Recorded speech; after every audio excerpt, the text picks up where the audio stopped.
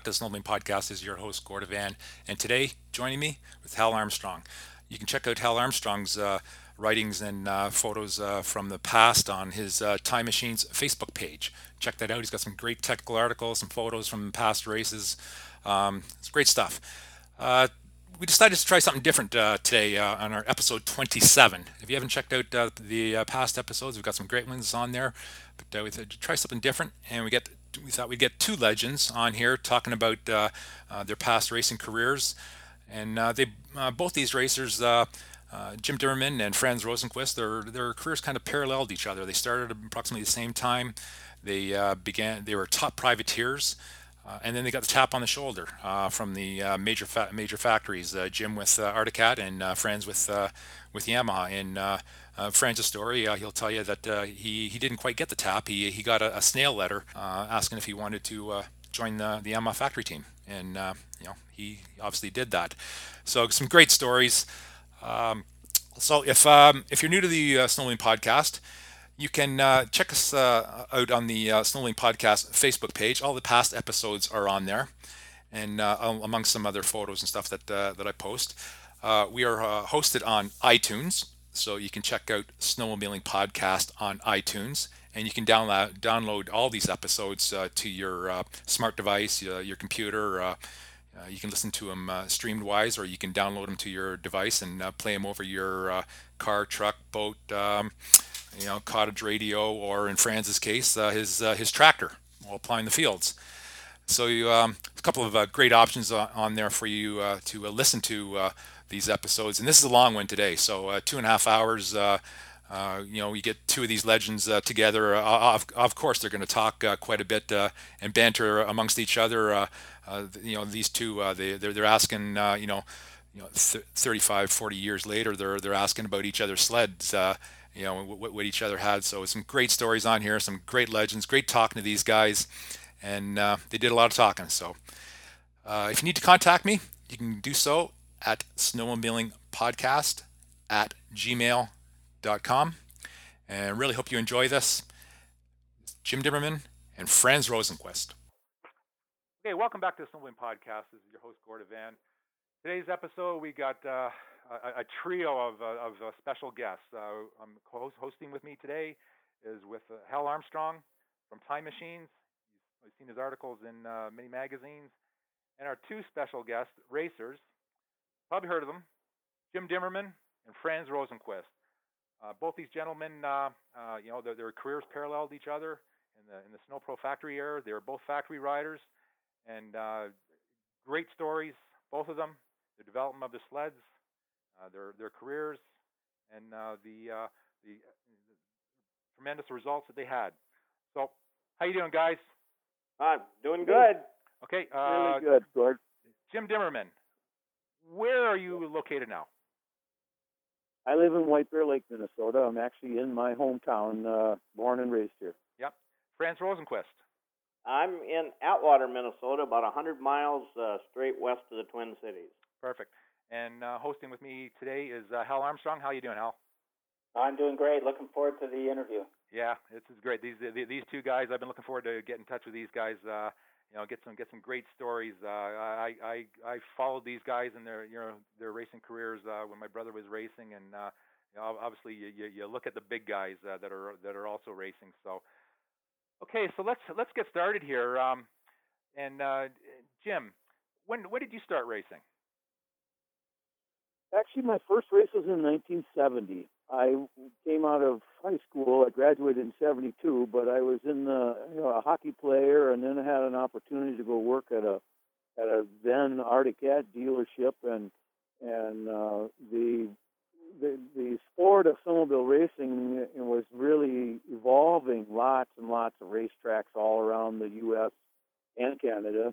There was a few different divisions, ASA and USSA, and you could pick and choose from billboards on weekends where you wanted to go, whether you wanted to run against some pretty stiff competition, like is in the later years, or your local races. Some of them were literally in cornfields, and most of it was snow-based at that time. The ice racing was just starting in the middle of the late 70s, but but that's how I started. I worked at a dealership and had an opportunity, met some guys along the way that were actually sponsoring it. They wanted to own the machines, and I became a driver along with my brother, who was a junior at the time, and that's kind of how it started. I was a mechanic and working on snowmobiles and motorcycles during the summertime, and I was really taken in with snowmobiles. That was just a sport that seemed like it had endless dreams.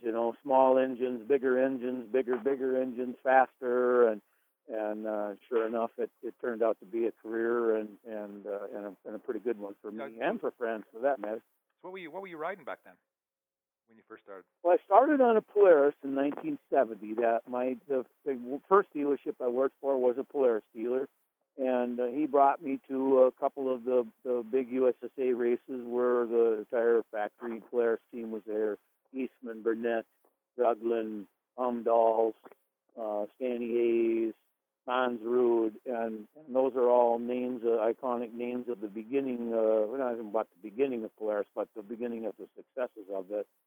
And I watched all of that. The evolution of the TX was just starting. The 295, 340, 440, 650, 800s, just tremendous power and high rev aluminum clutches and Japanese engines, Mikuni carburetors. So the initial sled that had the motor sitting up in front of you was on the move. It was changing into a front mounted low engine, and it was destined to be a performance machine. When you first seen these guys race, the factory races, did you also aspire to do something like that, or did you think it was this is just going to be a hobby and we'll have some fun? And did you aspire to be a big name rider, big factory rider?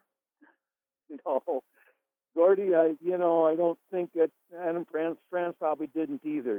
At that time we were watching guys that were nearly 20 years older than us, and they were just so far out of reach because the equipment that they had was so special. I watched Eastman and Burnett and both of them win their world championships, standing as a young guy with a stock snowmobile at Eagle River and looking what we called the boards at that time, just hanging over there, fingertips hanging and just going unbelievable. So no, I never saw myself on there. And when I got a chance at the 50th anniversary to be with Burnett and Eastman, and we became friends over later years. But I quoted myself as watching them win their championships and never dreaming that someday I'd hold that flag too. So, how about you, FRANS? Past the dream. How about you, FRANS? When did you begin? Well, I started in 1968 on a borrowed snowmobile. We actually rode snowmobiles to these, like Jim mentioned, outback field races, and I borrowed one of the guys' sleds. I had a 14-horse Skidoo, and he had a 370 opposing Skidoo at that time. It was a 68, and I borrowed his, and he signed for me to go out there and race, and I got hooked on it after that, and started fooling around with the 69 and 70 Blizzards a little bit there, and I actually had to buy my own sleds. I'd work in the summertime and save up enough money to buy my sled at that time, and then 73 came around, and Skidoo came with that 400 and 340 free air, and I had bought a 400 and took it to all the little local races, and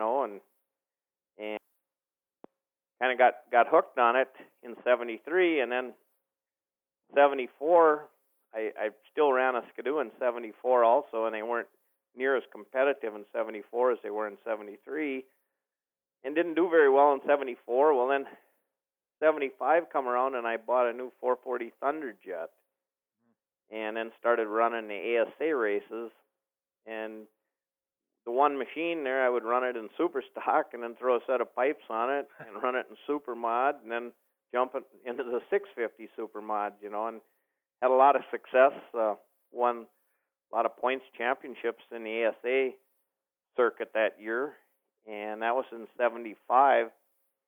Then '76 came along, and this Excelsior Boat and Motor out of Excelsior, Minnesota, had two guys racing for them, and their names were John Gearlock and I think Gary Stensby, and they were running the '75 Mercuries, and I would run against them guys almost every single weekend, and could run right with them, most every weekend. And then Excelsior Boat and Motor said, "Hey, why don't you come drive for us?" Because they were going to retire. Well, that was the year that the little mini snow twister came out, and believe it or not, I bought the 440, and my mechanic, he bought the 250, and we got him at a discount, of course. But neither one of us had enough money for the 340, so I told the dealer there at Excelsior, I said, "Hey, we picked the sled up on a Thursday. I said, you hold my check until Monday. I'm going to take them all to Ironwood." And I said, "I'm going to win enough money in Ironwood to pay for to make that check good."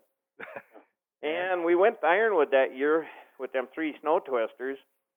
And in the 250 super stock class, there was 150 entries.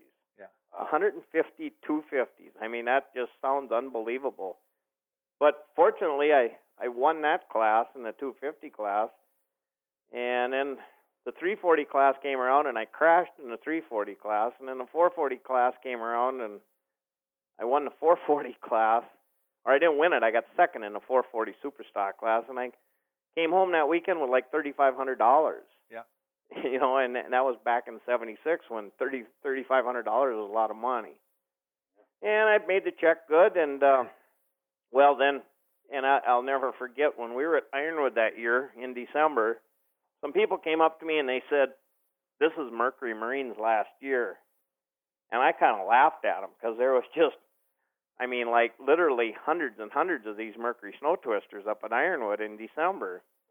And lo and behold, it was Mercury's last year. Well, then '77 came along, but Excelsior Boat and Motor, they had both Mercury and Yamaha at that time.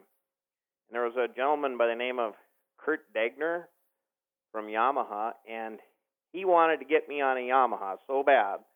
Well, they had a program that year where we finally got our sled for nothing. Yeah. And that would have been a '77 SRX.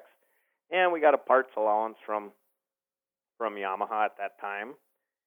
And then we started racing all of the USSA races that year, and I believe it was '77 I was driver of the year with the top points in '77. Well, at that time Trickle was running the Yamahas, and so was Donahue, but I had a higher percentage in points wise for the year. Well, then Yamaha decided to go factory racing in '78, and they wanted Shabitsky because he had won the world championships in '76, I believe, on a Yamaha.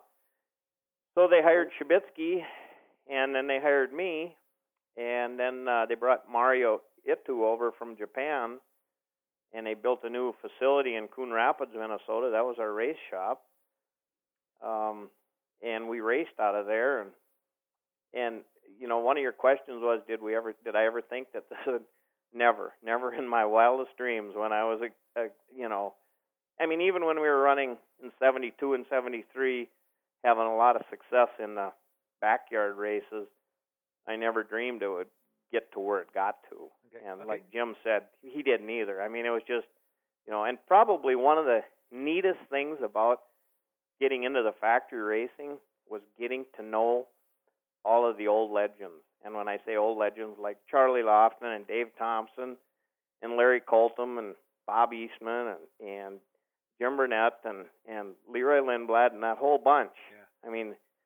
They were just the greatest people you could ever meet.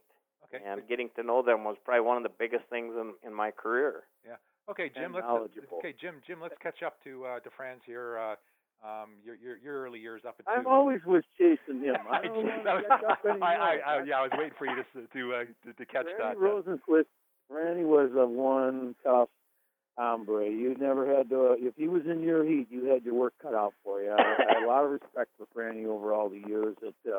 He was a good driver, strong driver. I'm not saying we wouldn't lean each other, but But no, Franz and I have remained friends through it all, and I don't think we've ever had an issue. No, I was just going to say that, Jim. You and I never, ever, that I can remember. I mean, we maybe rubbins racing, but nobody ever took anybody out. Nobody ever cut anybody off. I mean, it was good, fast, clean running. Yeah. So you picked a couple of guys that I wouldn't say that for a couple of the other ones that we might talk about, but no, but nonetheless, yeah, it worked out pretty good that way. And I think we kind of accelerated through the super stock and those last years of leaf spring sleds and that the development that came on and that Mercury kind of started that wheel in motion. I don't want to take anything away from snow jets and all of that and the Jim Adema or Adama. I don't know how you guys say it, but he was a forefront to a bunch of things that were happening then, both in traction and eventually into liquid cooled. I think he had some of the early encased cylinders and ran a cooling system around those big free air engines. He was a very smart man that understood what he wanted, but he had to engineer it himself. And so I think Franz and I were kind of watching all of this stuff happening, as well as the first IFSs. But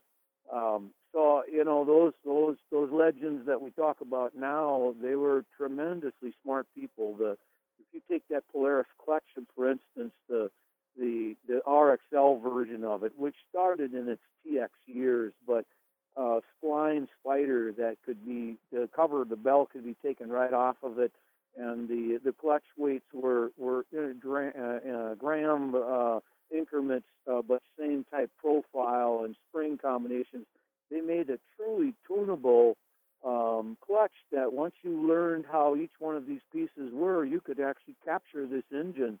And this was all done before we got there. You had to learn how to work with it all, and every engine was different. But that first liquid cooling, the first clutch evolution. So, in any case, those are late '70s with those hot rod super stockers, and Skidoo made their Blizzard series of it all. That was the writing was on the wall that and people were buying them, like Franny said, to come and have 100 and some machines in one class. Oh my God, it would take all day long, heat after heat after heat after heat to work yourself down into it. I swear, I think there was sometimes where there were several hundred in a class, but it was racing at its finest in those late '70s and early '80s. There were people all over the place and lots of places to go. But in any case, so as that sled started to evolve and went from the leafers to the IFSs, if we're going to go into that next, that was all brand new to them too. The Polaris had a little bit of the jump because they kind of took that Gordy Rudolph thing and ran with it and built some prototypes and took them up to Canada to test, and they weren't any faster. And I think that most of the stories will come back that the speed of the sled, and it was the same motor, and probably in some ways it was heavier because of the addition of the suspension. But the beauty was the corner speed. It didn't, once they learned a little bit about that, you could go through the turn, either wide open or nearly wide open, and it wasn't long before you started to put some, significant distance between a leafer and that, and Eastman recognized that, and the Midnight Blue Express story is pretty well explained over the years.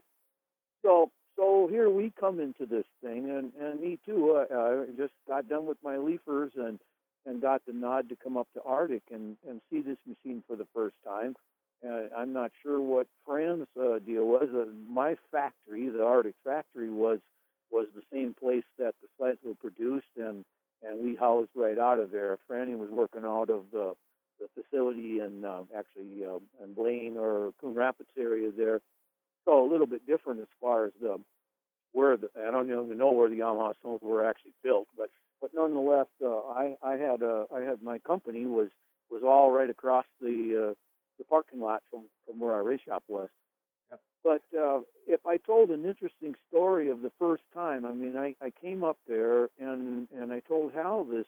The prototype for Arctic was built late in '77 season because they were after getting the lumping from Polaris, so they were working on their own early version of IFS. But they took one of their head men in engineering and advanced engineering. His name was Roger Gage, and they put the project on to him, gave him some parameters of what they wanted to see, and literally 6 months later, Roger built what we call the '78 mailbox sled. The mailbox side of it is because the radiator is sat off to the side on one side, kind of like a box like this. Mm-hmm.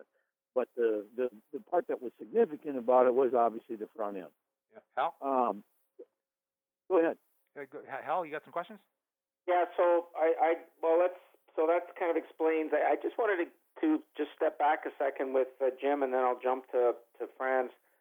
So when did you get the call from Arctic to move up to the factory team, Jim? Did they approach you, the race director, in the spring of '77 or during the winter of '77? And FRANS, the same thing with you.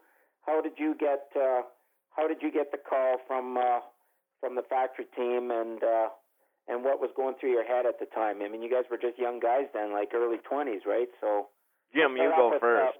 Let's start off with FRANS. How did you get the call from Yamaha? Well, all of a sudden, I got a letter in the mail and asked me if I'd be interested, and I had to make a phone call, and I was pretty excited about that, and I had to go down to Minneapolis and one of the, I forget which motel it was now, and meet with some of the, well, actually, I think 2 or 3 of the Japanese from Japan were over here, and then I believe Gordy Metz was there, and maybe 1 or 2 American that were working out of Yamaha out of California, mm-hmm. But the head honchos were right from Japan, and they couldn't speak English very well, so they had a translator there. Was Eddie there, Tim Shabitsky, at the same time, FRANS? No, he was not. No. Just you. Just me, and they told us that they were building, an IFS sled, because obviously I had seen what Polaris had did the year before, and like I said, this was in September, and we signed our contract that day, and I never got to see the sled until, excuse me, we flew to Alaska, and probably must have been around Thanksgiving time. We went up to Alaska there, and then they had the new IFS sled there, and then they actually had Shabitsky's old WC sled from '76 that we were kind of testing it against these new IFS sleds. So what year was that, FRANS? Was that '77? That would have been '70. It would have been fall of '77. Yeah. Okay. So probably a year ahead of November of '77 because it was '78 sled. Yeah. Well, really late, just before. I mean, literally, you had a month before the first race. Yeah, not even.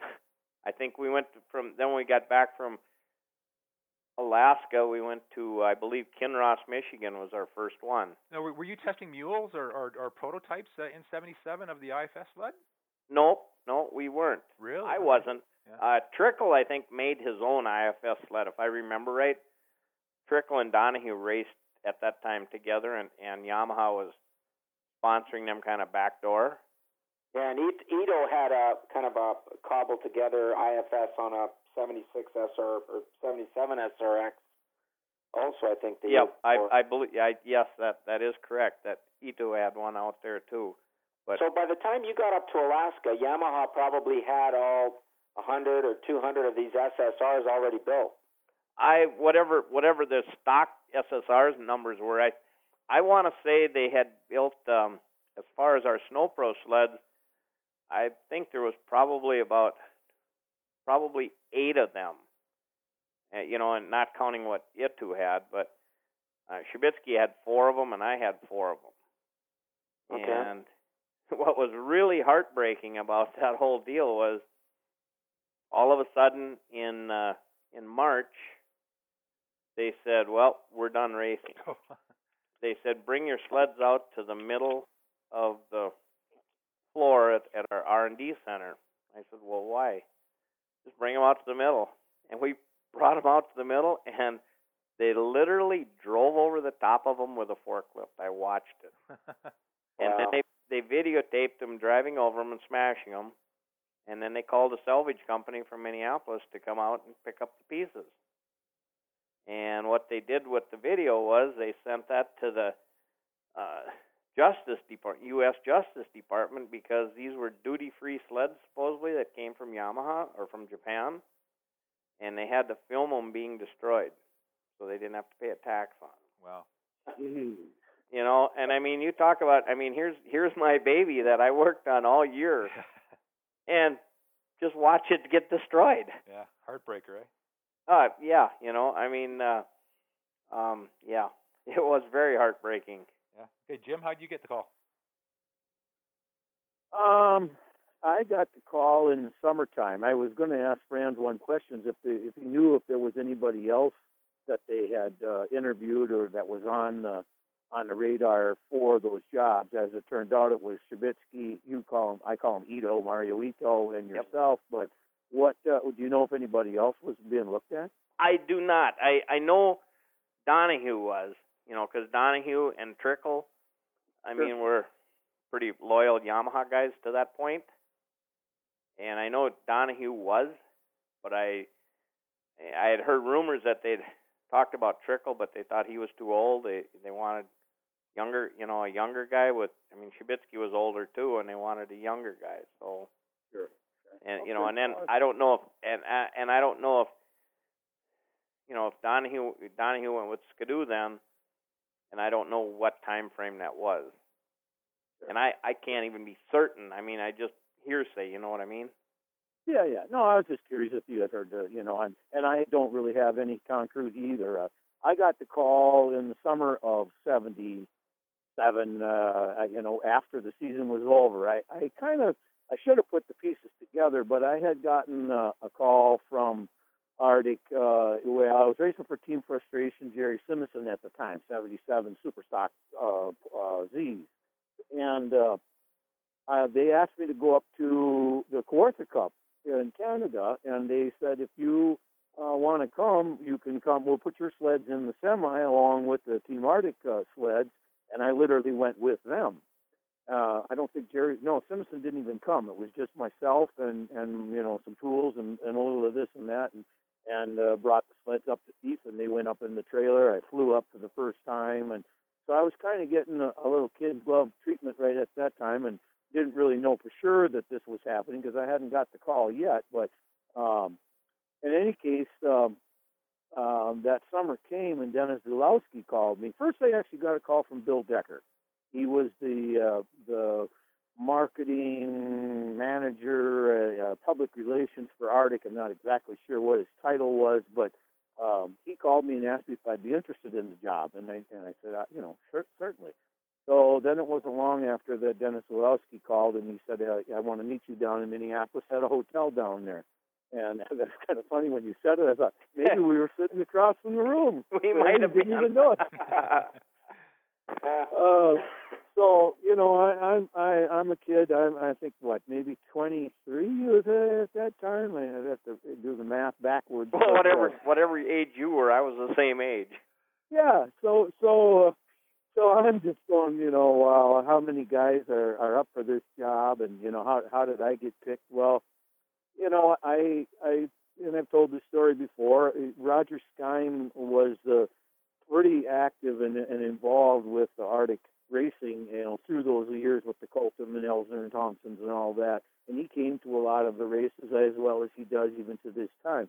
And I didn't really, I mean, I knew he was there, but I didn't pay much attention to it all. But I won the 440 Superstock at Ironwood, and I was leading the 440 Superstock at Eagle River in '77, and Trickle passed me on the last lap. And so I had some pretty close races, and I think that I was getting looked at in a different way that I knew. And when Davey Thompson had gotten hurt at Eagle, you know, he had that horrendous accident and broke both of his legs.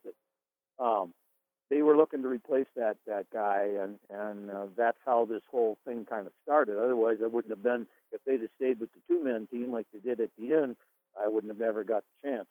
But they did, and they did. So anyhow, Dennis called, and we made a meeting to meet downtown in Minneapolis, and took all the information. Could you, you're married? No. Would you be willing to come up and spend 6 months of the year up here? And sure. I was like, give me my checkbook. How much do you guys want for me to come? I'll come. I'd be happy to.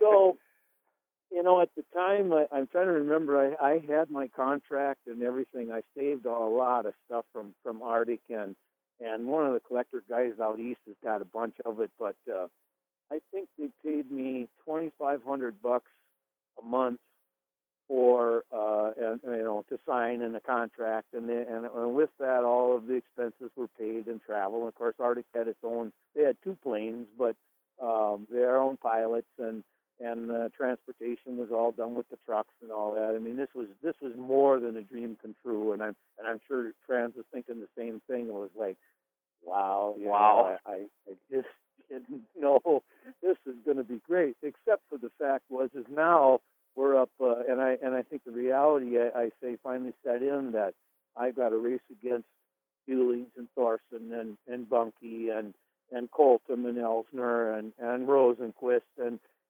Eddie Shabitsky's, and I'm going, Jesus, I was like fresh meat coming into the world of factory racing, and so was Franz.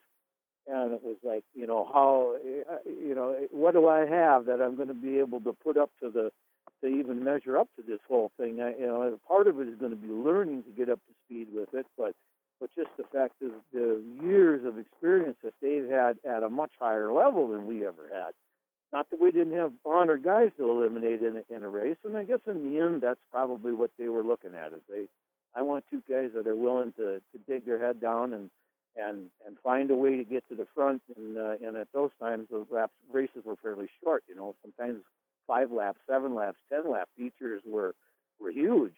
So, but at that that time, Jim, I'm sure that, like Yamaha, they expected us to be a spokesperson for Yamaha and not be the bad guy out there. You know what I mean? They wanted you to be able to talk with the public and not give them a black eye. Absolutely, Franz. And part of that, when they looked at me, I'm sure Skimes saw a guy that was racing, but yet, kept civil tongue while he was around the rest, and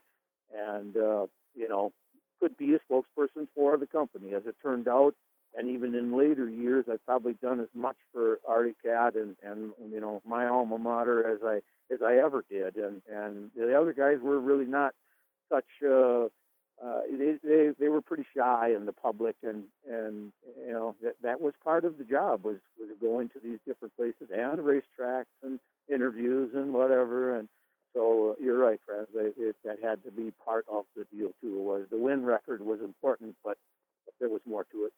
But, 2 of these manufacturers, all of them, they looked at us guys that came up through the ranks, which didn't come with a silver spoon in our mouth. We worked for everything we got, to get to the point we were at, and that's why we were chosen, But, going against all these guys, I guess, wasn't as, once we got into it, it wasn't as nervous as I thought it was going to be, because like the Hewlings and the Thorsons, they all come up through the Superstock League, that Jim and I both raced in all the time. But I was going to ask you, Jim, did you win that 440 Superstock in Ironwood? Because I only got a second, so you won it. I did. Okay, well, I didn't remember who won it. I know I went home with a second. That was all I remembered. Yeah. I was, the Yamaha. That was a fairly big track, and driving the Cat, they weren't the fastest, but the sled accelerated well and cornered well. But yeah, and Skym was there too, and that was I just didn't have that trick clutch to get the whole shot. Yeah. Like the clutch. Hal, you got sure. questions? So anyhow, I got the call from Zulowski, met with him, and he didn't make the decision right then and there. I'll give you a call later. So I too wondered, well, who else is up for this? And the rumor mill was that Tommy and Richie Porter, their dad, Rich Senior, he was the motorman for Arctic Cat, and maybe you guys know some of the Porters. Yeah. But they went on to being what Team Arcan was. Brian Espeseth, they had a Canada factory team, Arctic, but wasn't build the same way as being on the, I'll call the A team, and I mean no disrespect to those guys, but being on with Larry and Bobby. So anyhow, I waited. I don't know how long. It was a few weeks, I think, before I got the call from Decker that they had made their decision if I would accept the contract and do it to come on up. So up I went to Thief River and came to the door, and they had a special little card key to walk in the door and into the race shop, and advanced engineering was all part of this whole thing. And I walked in this store, and in the room, they were all milled around this prototype IFS sled. Colton, not Elsner, but he was still back home in New London. But Wall, Dearmont Wall, Davey Thompson, Colton, Zulowski. I'm probably forgetting a couple, and they look up at me walking in the door with Bill Decker, and here's this new young buck, city boy from White Bear Lake. They knew of me, and they obviously knew I was coming, but 23 years old, and they were 30 years old, so there was a bit of a gap there, and they were also all from the Thief River or around that area. So you got this hometown group and against me. I don't mean it in any sense, but so I was literally scared shitless. I just did not know what to think of, how I was going to find my way into this group. And so that day kind of be whittled down as to this is what we've got, this is what we're doing, this is where it's going, and out to the test track. And so I was up there fairly early. I think I ran in July on the blacktop drag strip. Larry had set up a sled with a rubber track, and Arctic made a blacktop drag strip with timers on it, and down we went, up and down on that thing, working with the engine and pipe and clutch, of course. And it wasn't the same as winter, but it was far better than doing nothing. So that was my first run on it. I'll stop at that. I could go on and on, but so Franz, when you we'll jump back to France. So when you were quite a different situation here. So he's up at Arctic in the middle of the summer testing this new sled, and you don't see your sled till literally a month before the first race. So tell us about the first time you jumped on this SSR and what was that like? Well, we my situation is quite a bit different than Jim's. They didn't have us come up. I don't know. My contract started probably a week before we went to Alaska there, and my contract was from such and such a day in November till I think almost the 1st of April, and that was my timeline. But I had to be at the race shop down in Coon Rapids, so they also hired my mechanic, and so him and I would drive to work every single day down to Coon Rapids, which was about an hour and 45 minutes away, I suppose. So we would drive down there, but I would be home every night, which was kind of nice. But anyway, when we went up to Alaska, we flew up there, and if I remember right, it was probably like only 4 or 5 hours of daylight up there. And I absolutely hated Alaska because I'm not a big drinker. And at that time, there was no TV up there. Either you like to drink at night or shoot pool. And that was the only two forms of entertainment you had up there at the lodges. And we'd have lights on working on our sleds, late at night and different things. And the first time I drove that SSR and Shabitsky too, man, they were darty. It was like what the hell am I doing on this thing? Because you're going down a straightaway at 90 miles an hour, and the thing is zipping back and forth from side to side. Well, at that time, with them IFS sleds, they ran their carbides straight, full length, but with no arch in them.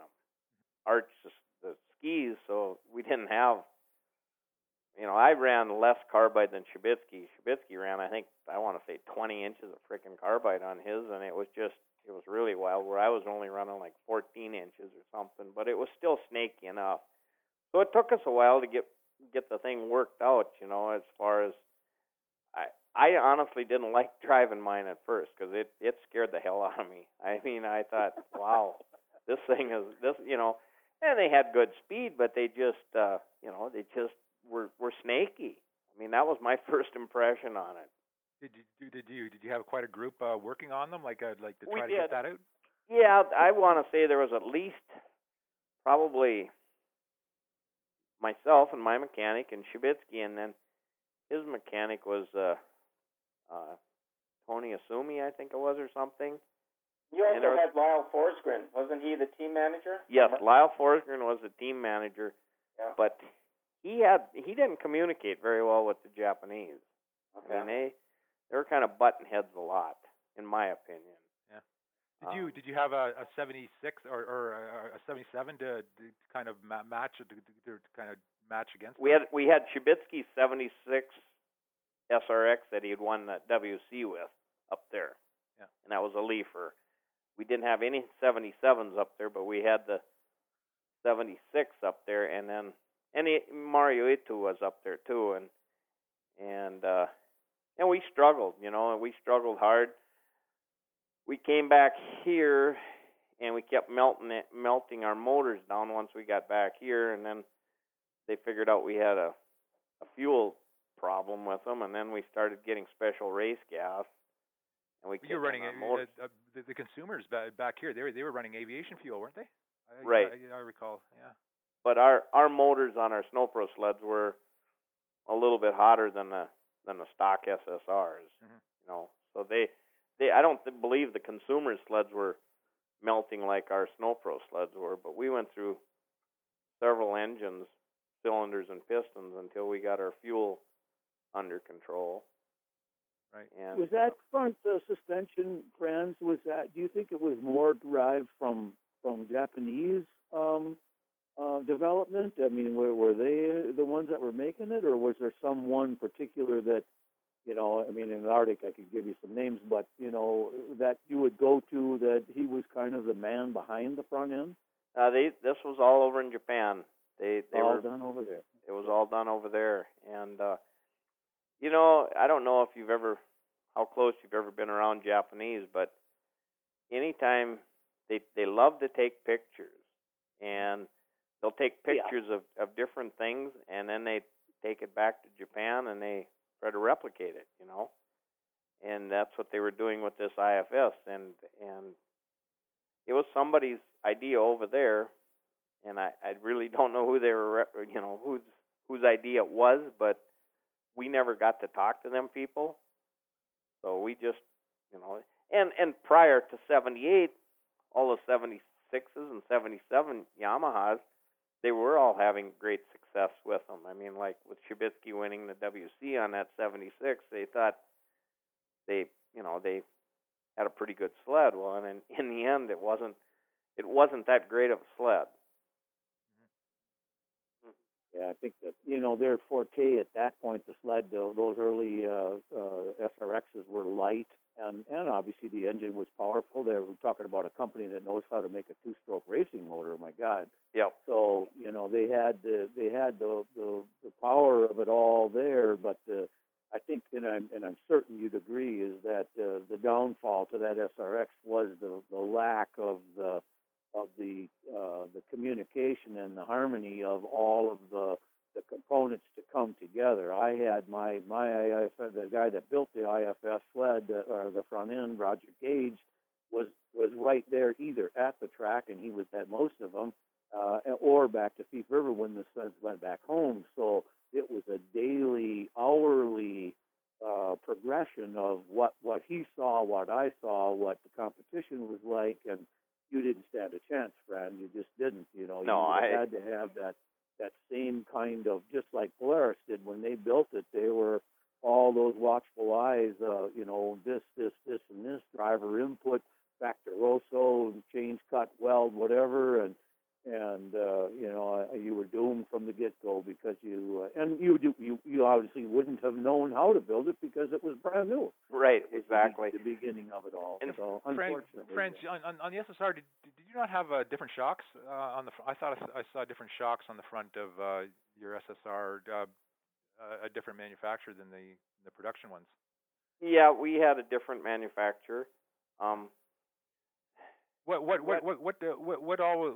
How much different was the factory sled than the production units? Oh, I would guess they were probably 7-8 horsepower more, and they were lighter. More extensive magnesium. Yeah, right. But getting back to Jim talking about all their people that they had at Arctic Cat, and once we probably were, I want to say, right after Eagle River, we realized that our SSRs just were not going to cut the mustard. Yeah, you guys qualified for the World Championship that year, right? Right. I got in. I don't know. Mario Itu got in too. I think he got a second, I believe. Yeah. Yeah, I think he did, and I don't know if Shabitsky got in or not. Yeah. Let me. But so I mean that's he must have made a ton of improvements. Like I remember Lyle Forsgren telling me that they were supposed to be building a race shop for you down in Minneapolis, and for a long time you were just working out of an old rundown gas station. Probably right up until middle of January, we were working out of a gas station. Yeah. Yep. But after Eagle River, all the guys down at Coon Rapids, Itu and the Japanese, and we all had kind of a say in it. They built a new chassis, and they had a racetrack down there, an oval racetrack, and they built a new chassis, and actually it was a tube frame chassis. And because at that point we still thought we were going to be racing in '79, and so they built this new chassis, and actually the Japanese had bought a new Skidoo, because at that time you could buy Skidoos. They bought a new Skidoo Super Stocker 440, and we were testing that one against our Snow Pro SSRs, and we were getting faster lap times with the Super Stocker from Skidoo than we were with our own racing sleds. Oh my God! So the Japanese actually, and all of us, and Lyle Forsgren was the main one behind it. We built a new tubular frame chassis, and we were testing that, and then we put the Yamaha motors in, and by this time we had the Yamaha motor figured out, so they were living on us. We had our clutching down pretty good in them, and we put that Yamaha motor in this new tube frame chassis, and we had extraordinarily fast lap times with this new tube frame, and that was gonna be our sled for '79. Mm-hmm. Well, then after the Bunkie incident up in Beausejour, and Polaris pulled out of racing, and Yamaha pulled out of racing, it was that was it. And I took a lot of pictures of that tube frame just because because I wanted to keep them, and it was pretty unique how it was, and it worked good. So we would have liked to win to '79 and could have maybe give the other boys a little bit more of a run for their money. Yeah, it's quite unfortunate. I mean, that was a huge investment for Yamaha to have a sled for 1 year. Yep. And then fold it up.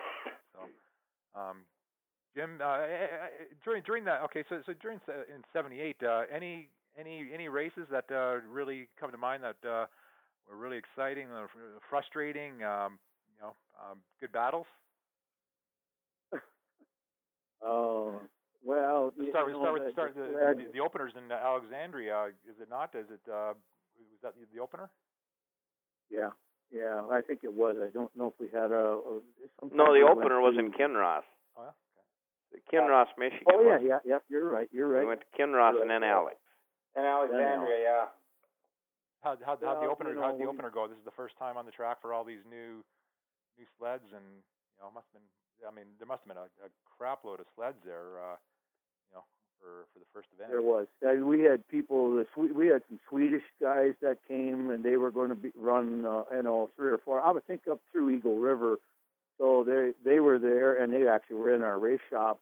We housed 2 or 3 different drivers for them. That was I told Hal that we had these Kayabi, or I don't know how you say the name. It was a Japanese air shock. And there's a cover shot of Snow Track or Snow Week or one of them where it shows my sled coming around the corner and the front end's pushing horrendously. The shock is flat. We found that out.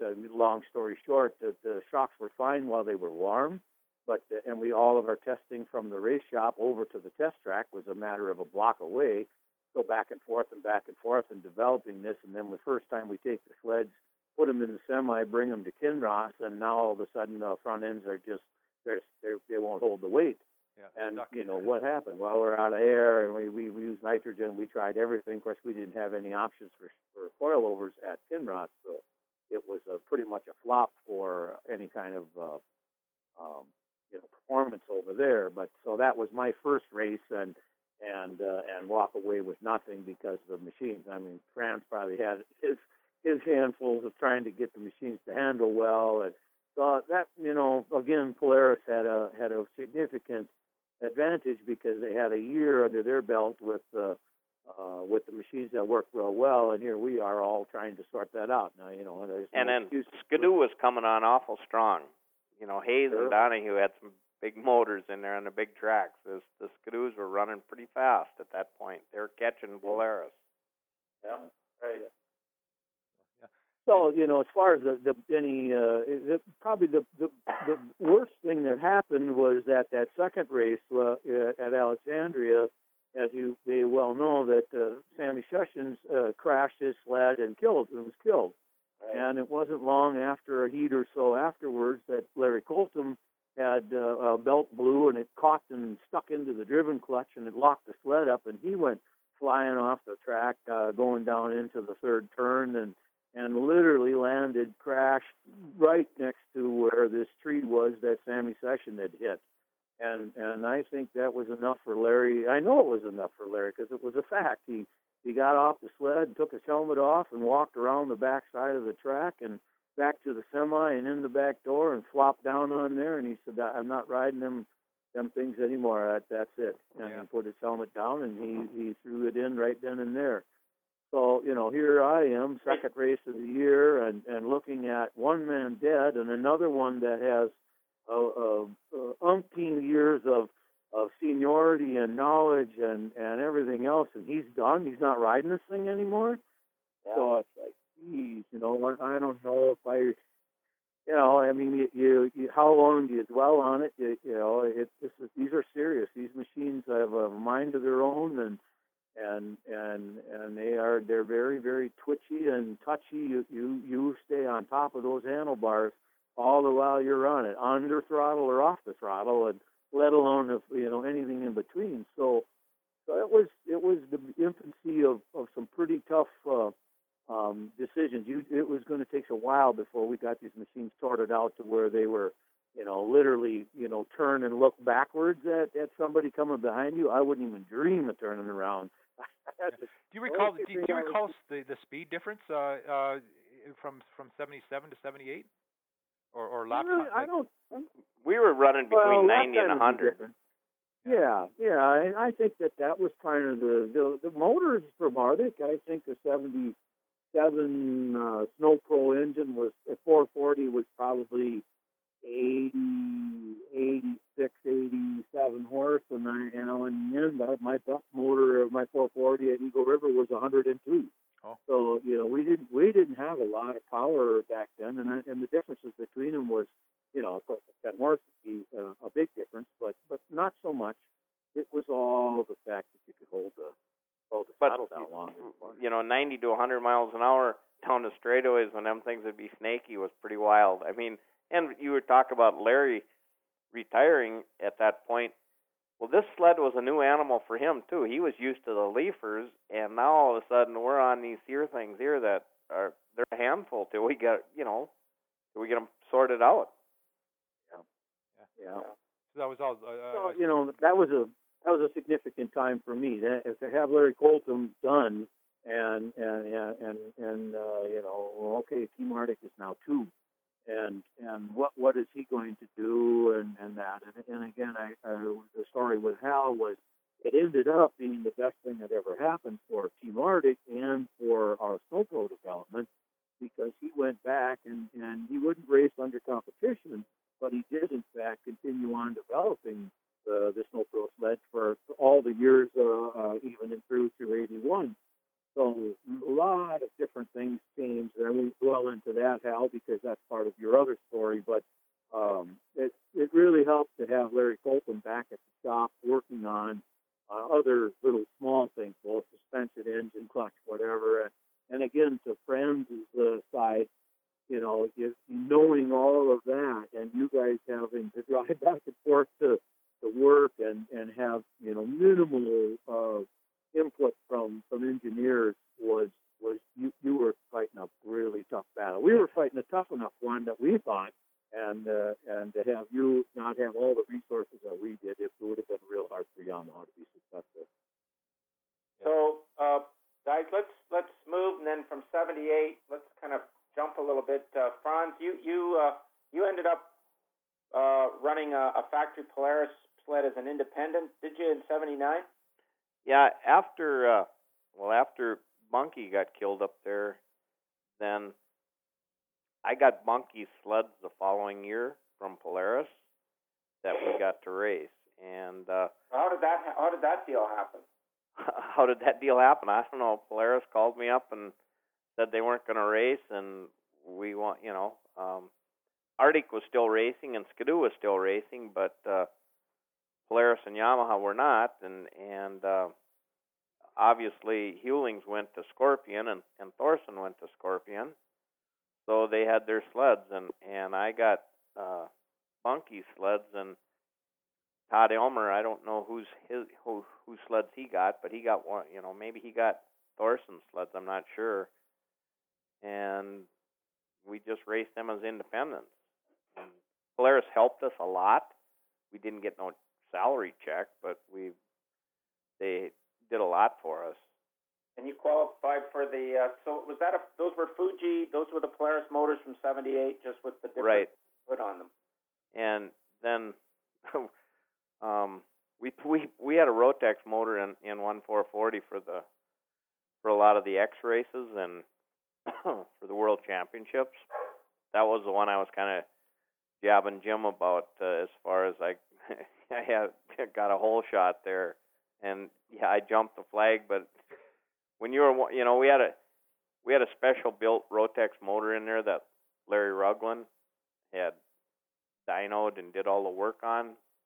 Right. Leroy Lindblad did the clutching on it, and the clutching was real high, and you'd try to read the flagman just right to get the R's up there. And this flagman was a little bit slow, and when she slammed in, I thought, well, it's going to be a red flag. And I remember going by, looking at the flagman, and as I'm going by him, he looks at me, and he just pulled the flag. He gave you one. That's the honest truth. And, that's how it went down, right, Jim? Yeah. Oh, you remember that, Jim? Oh, yeah. Oh, I remember it real well, unfortunately. Well, that thing's all documented in that film that Articat did in '79 with Bob Elsner, because Cat won the World Championship for like 10 years, right? And so Elsner ended up winning that race. And what ended up happening with you, Frans? Did you? I think I ended up third or fourth. And to be very honest, I should have won that race. The sled was capable of winning that race. But that thing was it was such a rocket that I'd never ridden anything with that much power ever in my life. You just got played out, or? It was just, I suppose I got played out, but it just kind of freaked me out. You know, I had ridden that sled 3 days before that. We took it up to Beausejour and tested it with Polaris, and I got one of them sleds, and Doug Hayes got one of them sleds. And Hayes crashed in the heat, so he didn't make it into the finals, but Hayes had one of them Polarises too with the Rotex motor in it. And it was super fast. I mean, that was one time when I can't blame the sled. You know, with the SSRs, I can blame the sled, but with that Polaris, I just couldn't handle it. I mean, and it wasn't that the sled wasn't capable. As we raced it more throughout the year, and I got more used to it, I was well onto it. I would like to have raced that sled a few times earlier than that because I would have been used to the sled, but at that time, the 440 Fuji motor, and I watched it with my own eyes on Polaris's dyno, and the Fuji motor was Bunky's old motor, put out 103 horse. We put the 440 Rotex on the dyno, 127 horse. Wow. Out of a 440, and that was after Rugland rebuilt the rotary valve system, and they built new pipes and did different things. And them Polaris boys, they can make horsepower too, you know. And I mean, I think they were probably making more power than what Skidoo was making out of their own engines, you know. And so, Jim, in '79 was a big year for Cat. Now you got your sleds more fine tuned, and you had a big year at Eagle River that year. You won every class except the World Championship, right? Right. Yeah. Well, and again, back to the Hal story. I hate to say there's not going to be anything special for you, Hal, if we highlight on all these pieces. But right before Eagle River, and again, now Larry Colton is back in the race shop doing development. We had used variations of clutches, but particularly we were running Comet drive clutches and a Comet-driven clutch. We had a few variations of there in between. The new Arctic-driven wasn't built yet. That didn't come out until the late 80s. But Brad and Steve Gorson, you know, they were pretty fast. They were winning a lot of races, and they were, you know, to be quite frankly, they were faster than us. And just you know, takeoff and general acceleration in and around and off the corners.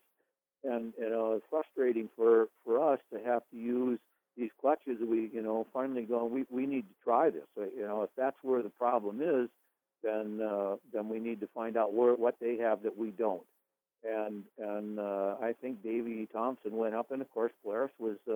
They were good friends. You know, he went up to Rosso and got a whole pallet full of Polaris RXL drive and driven clutches, and brought them back to Arctic, and there they were in the middle of the race shop. So Larry's job at the time was to sort that out. I mean, I say job, he just did it. He put those clutches on the Arctic engines. I think it was the week before. Well, I don't remember where we were racing, but we were gone anyhow, and came back to this RXL clutch on there. A lot of things had to be done differently, but nonetheless, he sat down with Bobby and I, and my mechanic at the time was Dwayne Graham and Dermont, and kind of gave an overview of how these RXL clutches work. The spline sliders, the springs. At that time, they had little set screws on the spaces that you would turn the heel of the clutch weights in and out to change engagement and belt deflection. And so it was, okay, well, this is all brand new, but, you know, put it up on the jack stand, spin it up, watch it go in, watch it come out, listen to the motor. Yeah, okay, we got this to where it's sounding about right, and out to the track you'd go. And it wasn't long where, you know, this is pretty nice. These things are, you know, consistent. They would take off nice. You could repeat a start. You could make power, you know, pull nice off of the corners. And so Roger Gage, the suspension man, was working and looking at this sled and said, you know, we need to get these radius rods. They need to be parallel part of the problem we're having is that when they have an uphill climb, when they say from the outside to the inside, the sled wants to roll up onto itself. So we're going to lower this down, and we're going to straighten these rods out and take this travel out of here so that that they can't go over center.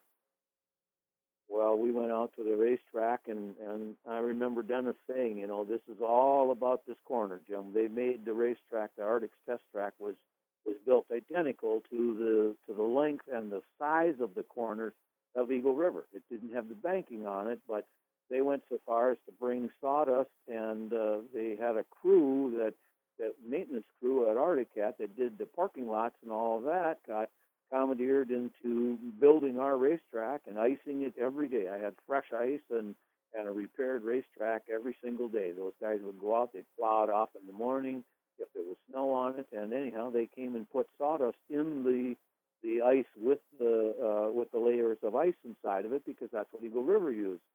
So Dennis and I sat, and he called me Bucky. That was my nickname, and he said, I want you to just keep going into this corner, and I what's the first thing that breaks loose, the front end or the back end or whatever, and we're going to work this down, and we're going to get this thing to go around this corner as fast as you can go. And I don't want you to let off until you absolutely think you're going to go off the other end. All right.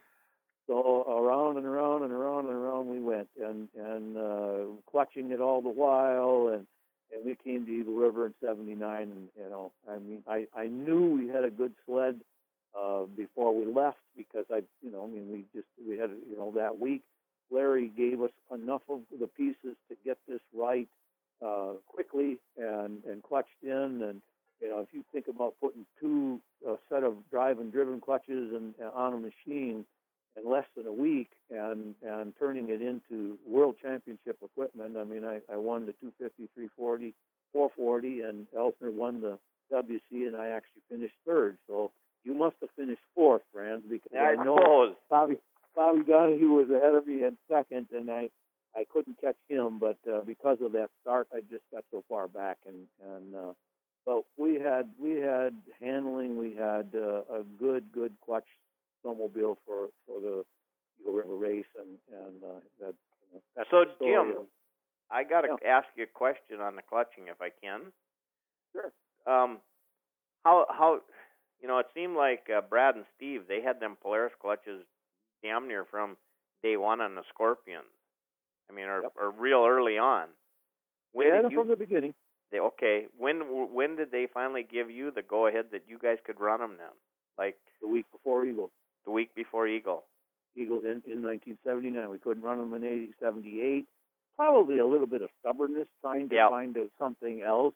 But the week before Eagle, they finally said, you guys got to win. We don't want to lose to Scorpion. We want Arcticat to win. Or whatever, if that's what you think it's going to take, then put them on there and find out what the difference is. Because they also needed to learn it for engineering and the development of the next wave of clutches for Arcticat. It was, well, what is the difference with an Arctic and the rest and a Polaris clutch? So, Jim, is this Roger Skine? Is he the guy that's giving you the go-ahead, or is it... Yep. Really? That must have really been a big pill for them to swallow to do that, eh? It was a big pill. And we were after the season was done, we had to no more of that. You guys, I don't care what you do to make, you can copy it just down to the T, but the outside of this thing will not say Polaris Industries on there anymore. And all kinds of variations. Skidoo's driven clutch and their Snow Pro sled was a variation of a Helix Polaris driven, and so, a lot of people jumped on this whole thing, and quite honestly, it was a very simple system, and it just worked real well. And you give Larry Rugland that's not the guy. Lindblad did Leroy Lindblad work on developing those clutches, and Burnett, they had worked on it for several years. It came in the later PXs, but anyhow, that was the culmination of, as far as I'm concerned, the finest racing clutch, and probably to this day. If somebody said, Jim, I'm going to put you out here against Franz Rosenquist, you're going to have 5 laps to get this thing right, and the race is on, I'd probably walk over them and put them on my sled right off the bat. And of course, I would beat FRANS. You didn't catch that, baby? That's funny. So yeah, that was a big fill for them, and we learned a lot of stuff in the development and the clutch people at Arctic Cat. That was the next wave of how to make something like this. Why is it like that? They built clutch dynos and spun these things up so many different ways and squeeze curves and learning how to how and where and why and sheave angles and belt angles and again, this was all at the beginning of this stuff. This was uncharted territory up until this point. They had the budget that they had. And, Jim, if you think that was a big pill for Arctic to swallow, you should have been in Polaris shoes when they put them 3 Rotex motors in their sled. There's another one. Franz. I fully understand that they had to distance themselves from that, other than the fact that Jimmy Hedlund and Rugland and Lindblad are all standing right there. They put this too far, but you're right. They did. They said it. They told me many times. They said, they said it's the people in the stands that see a Polaris go by. That's all we're looking for. Yeah. It doesn't matter what's under the hood. They actually ground the Rotex off the top of the motors, so there was no place on it that said Rotex except on the serial number plate that said Austria. Well, you never had any of the, Villeneuve and these guys that are running against you, the Skidoo team going, you guys kept this thing shrouded under a blanket, under a tarp, or in the back of the truck as soon as you were done racing, so they didn't know you were running their motors? Oh, everybody on the racetrack knew we were running their motors, and just like everybody on the racetrack knew that Arctic had Polaris clutches in at such a point, and everybody knew that Scorpion was running the Polaris clutches right away. And it was a free-for-all by then. Right, Jim? Everybody knew it. Oh, yeah, no. And the magazines, they couldn't hardly hide it if they, I don't remember the articles from Snow Weeks and this and that, but, it wasn't like you could keep them, pay them off and keep it quiet. It was a pill to swallow, but there was a lot of engineering that got learned out of all of this stuff too. And, Arctic was ready.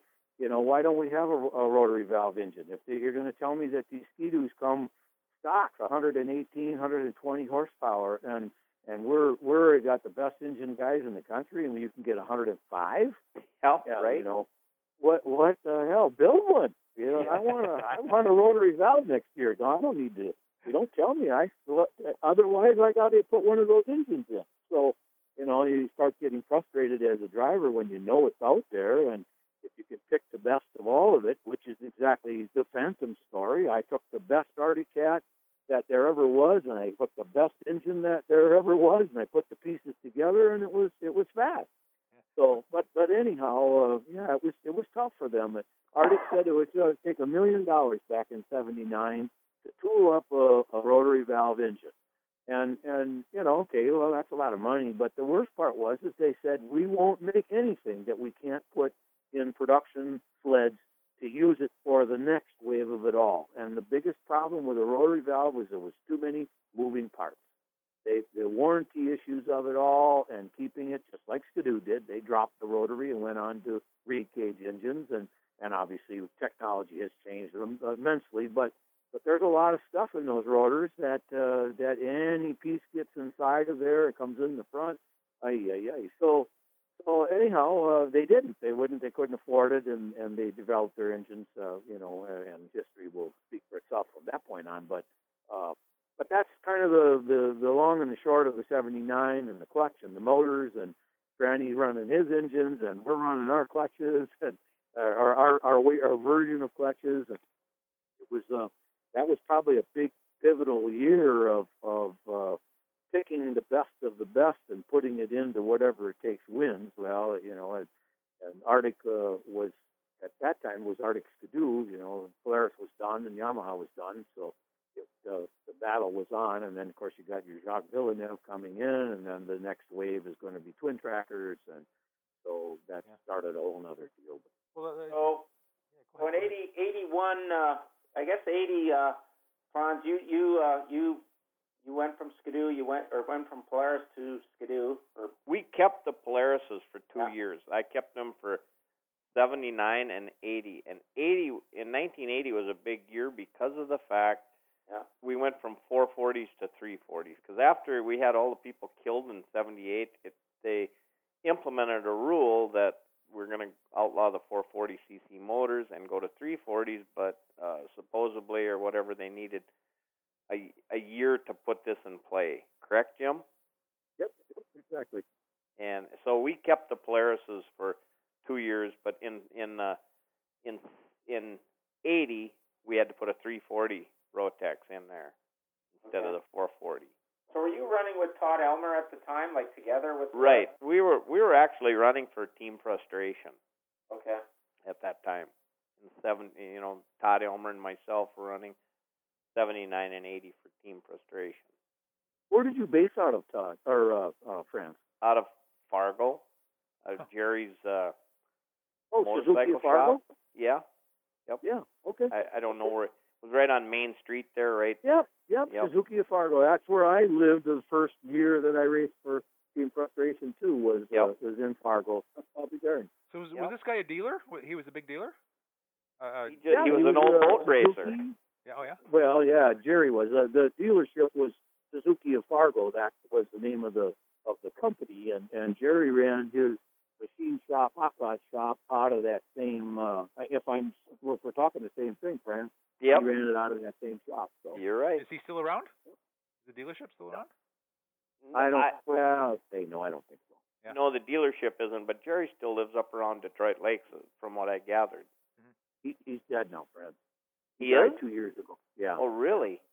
Yeah. Okay, He had a lot of complications and died a couple of years ago, along with Dick Barr, the brainchild of the Rotax engine that you're Dick talking Barr about. passed That Really? yeah. Wow. A lot of great guys raced for Jerry Simonson. Yeah, Steve Orson was a former driver, Stunnebeck, Rich Stunnebeck. Yep. Toddy Elmer, yourself, myself. Yeah. Yep. Yeah. So you guys, Franz, I'm looking, just going back through some old snow weeks here. Correct me if I'm wrong. The last year, when did you actually stop racing? 85. 85. So Yep. I've got you down for 7 times you qualified for the World Championship. 78 right through. And Jim, I've got you 7 times also.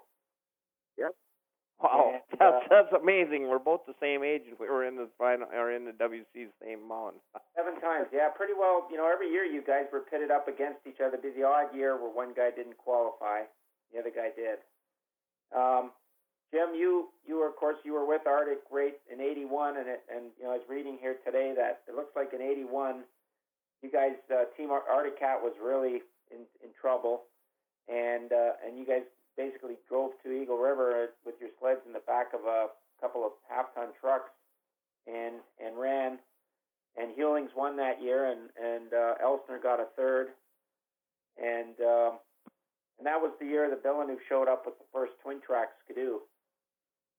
So what was that all like? Here's Arctic. Times were tough. There was low snow. Sled sales had just plummeted. I think Skidoo was looking at purchasing Polaris at the time. Skidoo come now. They're firing on all cylinders. They're bringing this, Villeneuve with twin tracks. Like, what was going through your head now when you're showing up at Eagle? Well, when I would show up at Eagle and I would line up with Villeneuve, I just wanted to make sure I wasn't on the outside of him going into the corner. That's the year the first one had the wings on it and all that. Yeah. That was kind of scary. and he drove him in there pretty hard, didn't he, Jim? Yeah. But Decker had one too, didn't he? Chuck had. Yeah. Alan was with the factory team. Yeah. Alan and Jacques were both on the factory twin tracks. Alan drove that. I think that Mr. Boston or whatever was written on it. He had it at the 50th, and I hadn't seen one for a long time. But The early twin trackers that, if I think back to it all, they were so unreliable. And, Jocko, he's such a flamboyant guy, I mean, he just, I don't know how to explain it.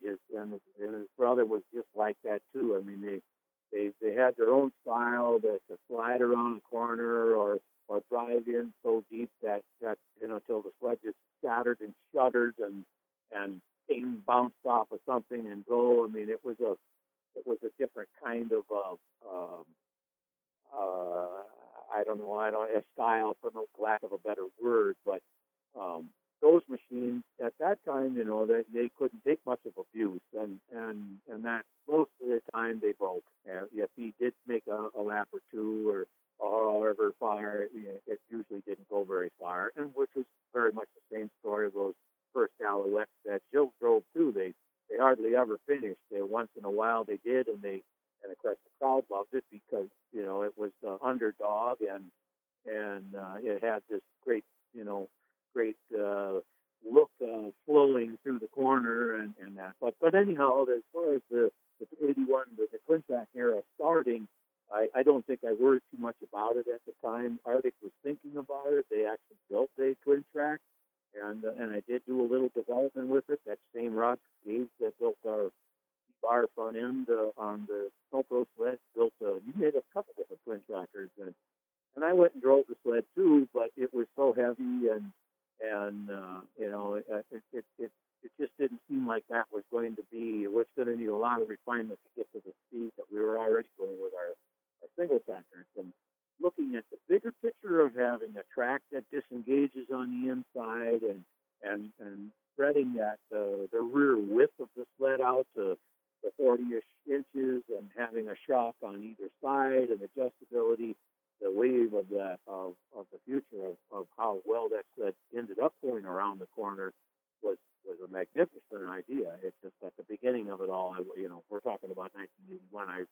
I just count the laps down. If they are in the front, they won't be there very long. So. Yeah. Yeah. So the first, I guess, the first couple of years, you were still racing the single tracker against the twin trackers, but in 81 or 80, you were running the Phantom sled now, right? Right. Yeah. 82, 3, 4, 5, and 6. I ran the Phantom sled in variations of it, but nonetheless single track. Yeah. And Franz, you were on the Skidoo single tracker still. Yep, I had 81 Skidoo single tracker that we qualified 4 times with the same 81. Yeah. At the WC, and we also Skidoo was really pushing their twin trackers towards in the mid 80s, and after I was running pretty good at Eagle River with the single tracker, they wanted to get me on one of their twin trackers.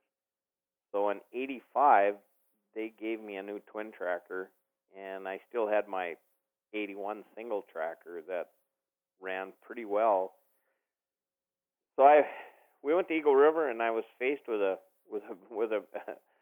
situation where when we qualified, I set fastest lap time with my single tracker than I did with the twin tracker. So now all of a sudden I had to decide now for the WC, do I want to run the single tracker, which would have pole position and the fastest lap time, or do I want to go with this twin tracker that's mid-pack?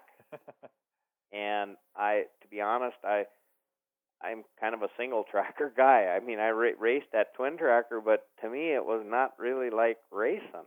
I mean, I come up the ranks on the single tracker and just getting on the twin tracker, I just didn't like it because it was slow down the straightaway. Yeah, you could go around the corners wide open with it, but you'd usually get passed on the straightaway by the single trackers.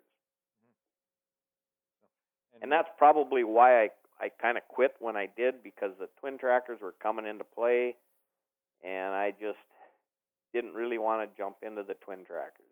Yeah. In 81 though, let's start the Tournament of Champions. Talk to us about that. That was kind of a big deal and kind of an exciting race format, and kudos for Kawasaki coming in and supplying all those sleds to. Well, that was one way for Kawasaki to win. Yeah.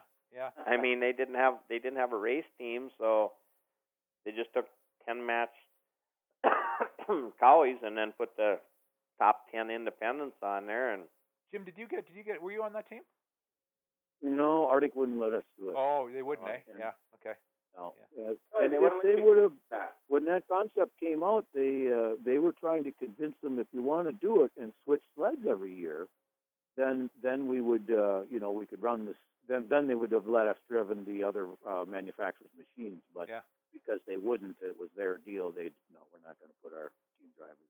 Yeah. I think it was Arctic drivers or the Skidoo drivers didn't, because Donahue got in there, but I think at that time Decker and Villeneuve were on the factory team. But then later years, then Decker was in that deal, because I know he went with us to Finland when we did the final race. Alan did.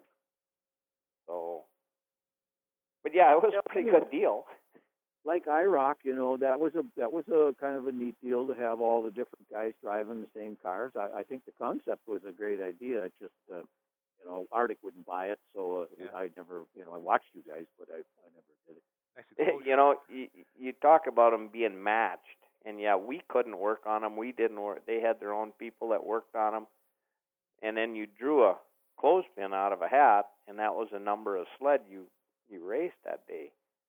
So you didn't know which sled you were going to have, and one sled you could draw would handle decent, and the next sled was just, I don't know why, but they were supposed to be all set up the same, but one wouldn't work and the next one would. Yeah, was there one that did work really well? Well, you got something going for you if you go out there and you win one race with one, and you come back in and you draw the same sled over again. You got something going for you then. Yeah. Awesome. That brings up a good point. Like, during I know you guys were primarily oval racers, but did you race any like cross country or do any of that? The early snow cross at Alexandria. Did you compete in any of those events? I didn't. I guess I didn't compete. Back in the early 70s, I did the I-500 and that kind of thing on a snow jet. How'd you do? Did you finish? No, the first day I got kicked out for road running. How long? But now, don't laugh. You weren't the only one, probably. You're exactly right, because you were on a Polaris or a Cat, you would have been still in it. Well, I knew who had won the race before, and when I was down in the ditch just pounding the hell out of myself, and Stan Hayes passed me up on the road, I got up on the road and I just thought, this guy's won this race a couple times. So I got up on the road and I just followed him. And I just followed him. When he went in the ditch, I went in the ditch.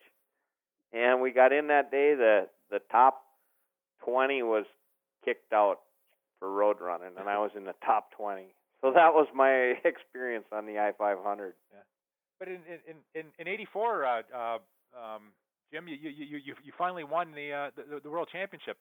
Talk to us about that on the Phantom sled.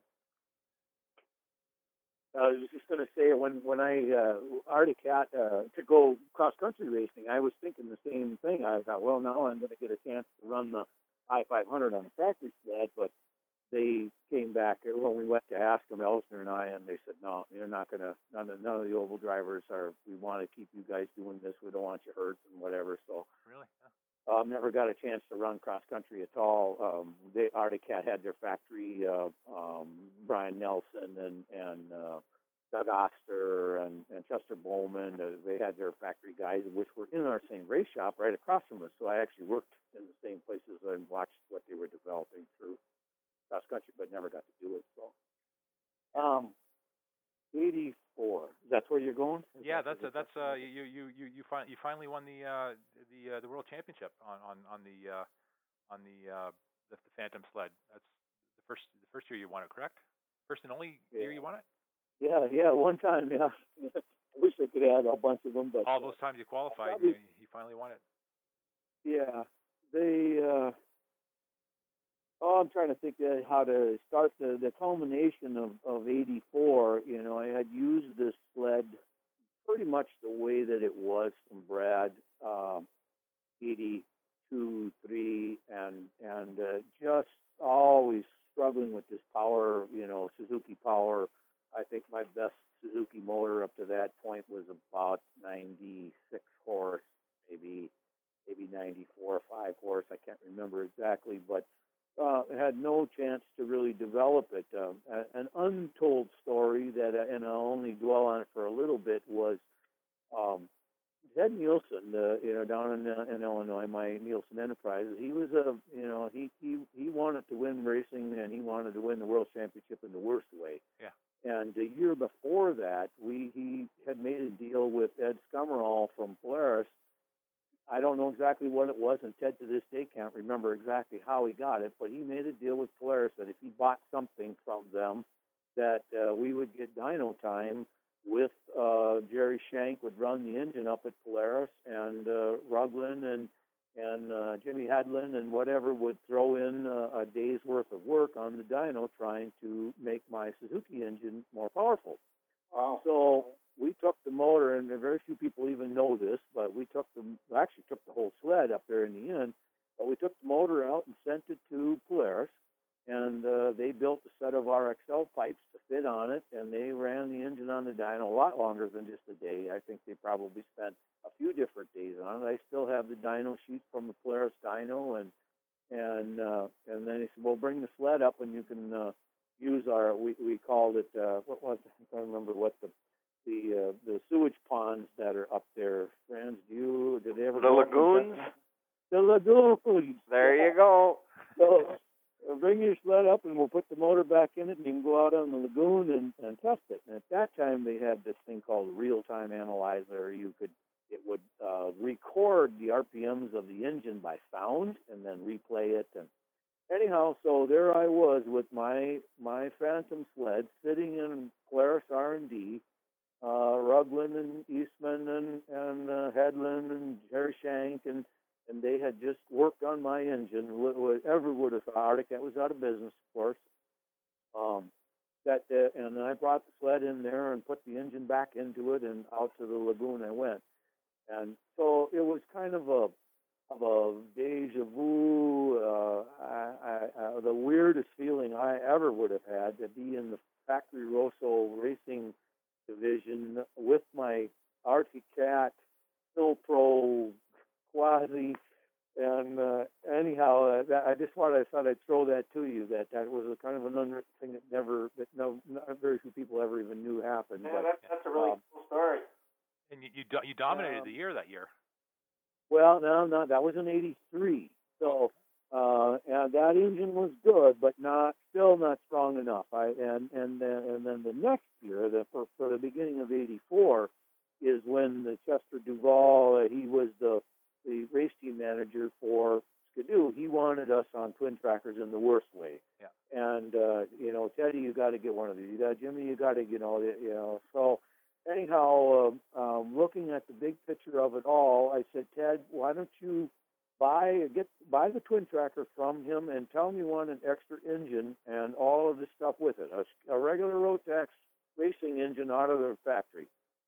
And Chester, well, absolutely. So Ted bought and paid for the whole thing, including this extra engine. So it came with a dyno sheet from Valcourt and carbs. Literally, this engine was dripping water from in the crate when it came with all of this stuff. So I had it in my plan was to put that Rotax engine in my Phantom sled. So that summer, I built a whole new chassis. I took all the suspension parts off of the original Scorpion and made a new bulkhead tunnel and pieces and put this all in there and fitted this Rotax into the Arctic chassis. And that was what became the '84 Phantom sled. Yeah. Chester, of course, was livid when he first saw the machine, and I had to evade questions from Brad and from Jacques and Mal Skarpik and what are you doing, Bucky? Because now they're thinking I'm going to be part of this Ski-Doo crew because we've got this twin tracker coming.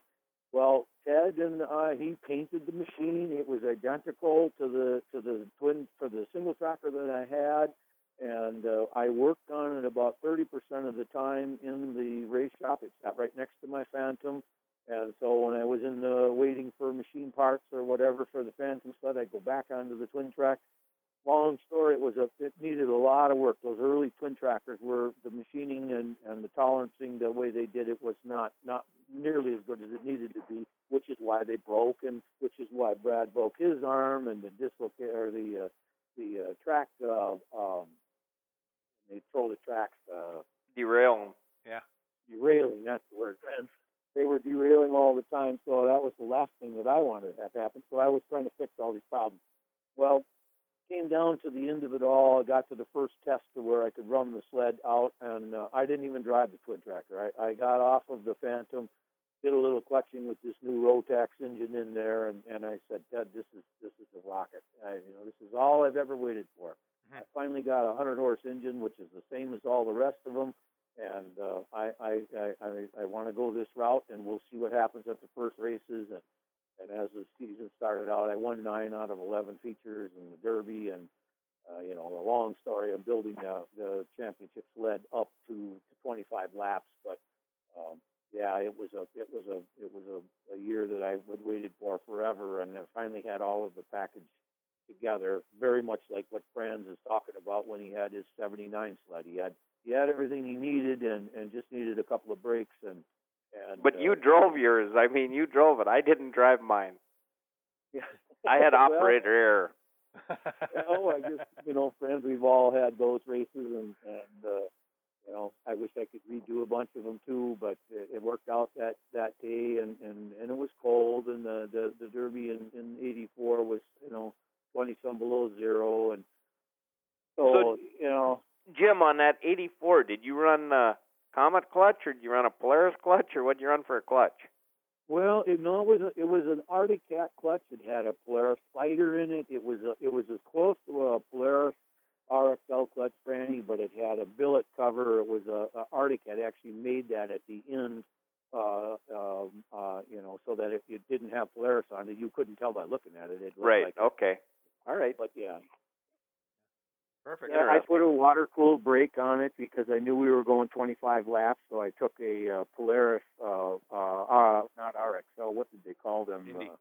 DXL? Indy, yeah, Polaris DXL or whatever it was. They had a water-cooled extrusion, and I put that on my Phantom sled for knowing that we were going to 25 laps. I put handlebar warmers on it. I made the gas tank, I made enough luber. I had to make that tank bigger for 25 laps. So I looked at this sled as it had to go that long. That was what it was all about. And I had years where my brakes had gotten fadey for one reason or another, depending on how well the sled would handle, and I didn't want to lose brakes, so I thought I would go that route. And as it was, I didn't. They worked just fine. So Jim, when you win the world championship, I mean that's as good as it gets, I guess, in snowmobile racing, especially in those days. Like, what kind of money did you win, and what kind of endorsements, or was there anything much like that in those days, really? Yeah, well, I mean, I had sponsorship. Woody sponsored me, and Jim Musselman. I've been, with him for years with Arctic Cat, and even before, back in our early Leaf Spring days. But I don't remember what my deal was with Woody's. If it was at least $5,000, as a sponsoring deal, and then all of the product you could use, studs and carbides and whatnot. I think to win the race was $14,000. You got so much for running heats and semis, and I don't remember the whole thing. But it seems to me it was about $15,000 that I actually won in money. To win, and Skidoo Factory was still there. Jacques and Gary Visser. Jacques actually broke, and I don't think he made it to the semifinal round. Fran, he qualified number 2. Yeah, two. it was, 2. Yep. Yep, Gary Gary Gary was on the pole with his twin track, and Franny was next to me on the single track, and we were and I think still. Donahue was on the other side of you. Yeah. So we had a few single trackers that were still going on the preference that durability was going to be the answer. And this was the first year in '84 that it had gone to 25 laps. All the other years, in the early years, it was 10 laps, but 15 laps was the predominant WC, but 25 was a big deal. So, durability was obviously one, and we're going to talk about that particular race, and we happened to have Franny Rosenquist. I ran into Franny in partway through that race, and him and Dave Wall were battling, pretty much in front of me. I could see some of it. We wore our sleds out. Yeah, they wore their sleds down, and in the end, if I remember right, Franz, you told me that you had bumped the tender switch off in the middle of 3 and 4, and I came through the corner with a long hard drive coming off. I was maxed out and leaning off as far as I could, and I was going to slingshot this sled off and just miss the wall like you would make a fast lap, and their friend sat right in the way. And I leaned as far as I could to the left, and the right side ski of my sled hit his left side and careened off of him. And luckily I didn't hit. Neither one of us crashed. Neither one of us crashed, and my fear was, and you couldn't see it in the movie, but I literally didn't know if I should put all the pressure back on that right front ski coming into the next corner. I looked over the hood to see if I even had a ski there. Yeah. And it was it bent the spindle arm down. It knocked off my steering. I had toe in, and that was about halfway through the race. I think just a couple laps short of halfway. And and there was two guys left. Alan Decker was ahead of me, and Davey Wall. So it's turned and it steered when I came into the next corner. So it was like, if it breaks off, obviously all the while for the next couple laps, I was for fear that something was cracked there and going to hit pretty hard. But it didn't, and I just kept wheeling my way through, and I got alongside of Alan Decker, and he was on the inside of me, and I went around the outside of him, and Dave Wall had kind of pushed up just a little bit on coming into turn 1 and 2. So I snuck down underneath the bottom of him and kind of leaned on the side of him and made my corner, and off I go. And I never saw anybody after that. And that was, I think it was 12 laps into the race, and I led for 13 more. And it was, how can I tell you? Franny raced forever and wanted to be there and had as many opportunities to win the race in the 7 times of qualifying, not just qualifying, but in the race. And, I just was so elated that I finally could win this race through all the adversity that had just happened to me, and all the guys at Arctic Cat that had made it possible, that taught me all of the little things that it took to be there, and to go 25 laps with a real solid sled. It was the biggest thing in my life, for sure. Yeah. That sled still exists? What's that? That sled still exists? Oh yeah, it's sitting down at Nielsen's in his showroom. Oh, nice. It's been there for many years. I brought it back to the 50th anniversary. When was that? 2010 or 13? I don't remember, but literally lapped it at Eagle. I sharpened. I had the original carbides that I won the Derby with in '84.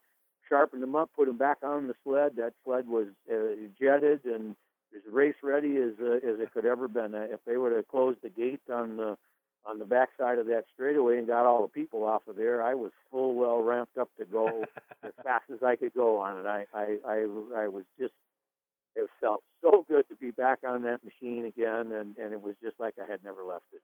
Yeah. Wow. All right. So where do you want to go from here now? 85. What's got? I think things are changing now. I mean, a lot of the manufacturers are getting out. It's becoming kind of a hybrid class now. What are you two doing? I was looking at the book that Ramstead wrote on Eagle River, and Gingras won it. yeah, Gingras won it with the first Rave motor, right? Yep, he's the only one that had the Rave motor out there. Really? You guys know that there was something real special underneath that sled, like as far as the hole shots and that go? We did, or I did. You did. Yep. 'Cause you were I still did running. know about it. Yep. Yeah. Okay.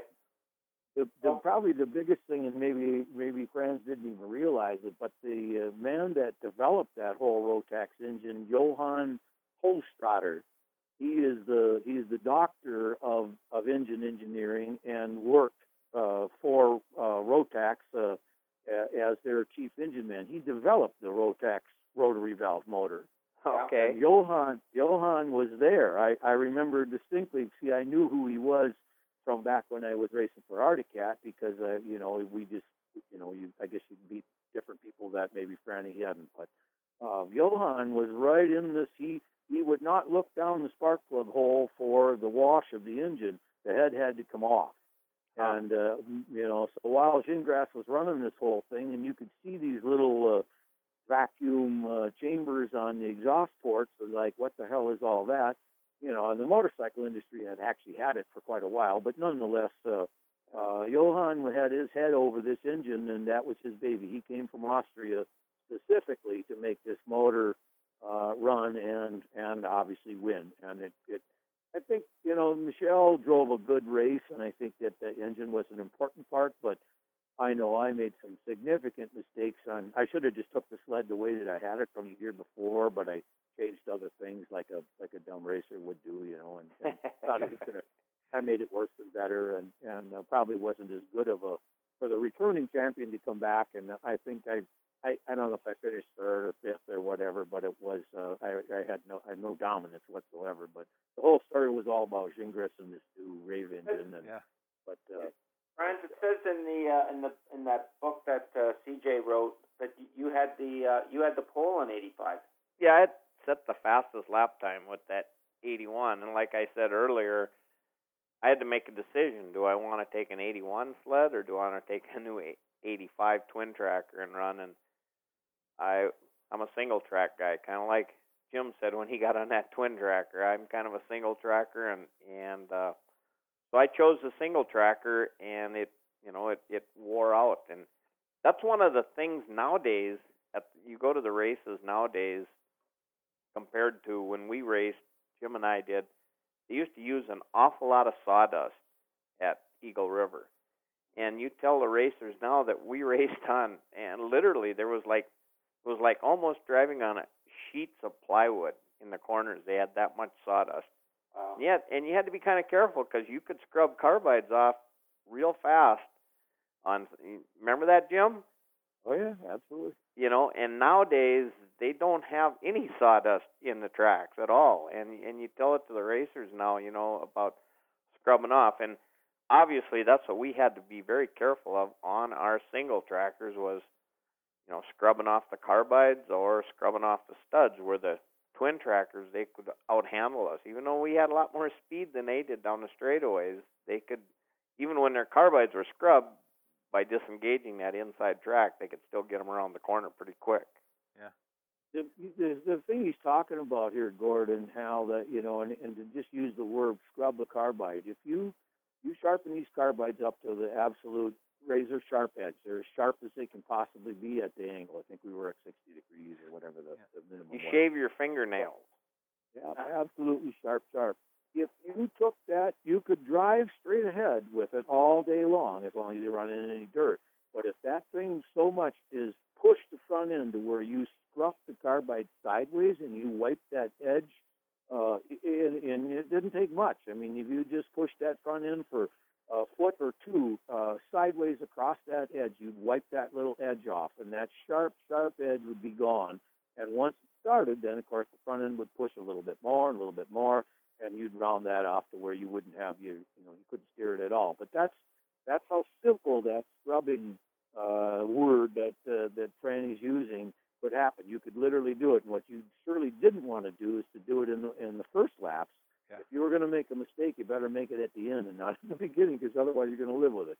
And so anyhow, I decided to throw that out there. That Yeah, right. That's it's nice. a term widely used, but it is a marked difference and the ability of that front end to hold and stick and be able to turn down and especially drive off the corner. You could get in with the brake and do a lot of things, but when you came back under power and you needed that front end to steer so that you could drive off without running into the wall, without pushing, that's what it would really show. Yeah, perfect. Okay, where are we? 85? 85, yeah, 86. Yeah. The last year you guys ran at Eagle. What was it? I guess you didn't know it was going to be your last year. That was my last year was 85, so I'm done now. 85, you were done. 85 was done. Yeah. You didn't even you packed it in from racing then, France? No, then actually Dale Loritz called me up, and he bought our twin tracker, and he bought one single tracker from me, and then I kept one single tracker that I freshened up, and it's in the Hall of Fame now. And I mean, the sled is like Jim said. When I freshened the motor, I had parts left over, and I rebuilt everything. You literally, and I fogged down the motor good and oiled it up good so it would last. You literally, it could dump gas in it and fire that thing up and take it out on the track and run it and have pretty good success because it's race ready sitting in the museum. Yeah, nice. And Loritz, like I said, Loritz took my one single tracker and then my twin tracker, and I don't know what year he won the world championships on a twin tracker, but that's where my sleds went to after I was done with them. Mm-hmm. And Jim, what were you doing then? I came back to run 86. I think Ted and I, maybe we only ran a couple races. It seems to me that weather or something else was a factor. I don't think there was as many races in '86. And maybe that's just my mind, but that's the year Chuck Becker won. Yeah, we didn't go to as many races then, and I think just looking at it all, the pizzazz was gone. I'd won the championship, and the big deal to go on was this wasn't that burning desire to go anymore. I think I was getting ready to start my business, and I was just winding down. So I qualified, but I don't remember what I finished. What some people maybe don't realize, Jim does, but when we raced, we give it 110% from beginning till end. And like anything, after a while, you started to kind of get burned out because you were gone every weekend and usually maybe a couple days during the week. And if you were staying someplace to build your sleds, I mean, you lived and breathed snowmobiles and snowmobile racing, and you just kind of got burned out. And there was a ton of work to do on those sleds during the week. Well, nobody likes to lose, and you wanted everything as good as possible, correct? Yeah. No, I think that sums it up, Franny. I think at that point, I don't know how old we were, but I just hadn't as much of it as I wanted. I didn't care anymore. Didn't have that crazy desire, and maybe things at that point. The twin track was evolved to where I wasn't going to be able to run an Arctic anymore, and I think I was probably more of a factory loyal guy to Cat, and I didn't want to drive one. I never did drive one, and I'm pretty proud to myself to say that I didn't have to. I got my job done with the sled that I needed to, and so I think I was just kind of winding down. Well, there was no interest from you guys to jump into the Formula 3 class. Like that's when we started seeing Brian Sturgeon on the Wildcats and Tim Bender on the the B-Maxes and things. That didn't entice you at all, eh? No, not me. Well, when I quit racing, I quit. I quit cold turkey. I didn't go to any races. I didn't read any snowmobile magazines. Oh, really? I didn't even know who was racing because it was just hard. And even now, the last probably 4 or 5 years, I've been going to some of the races like Alexandria and Ironwood and stuff.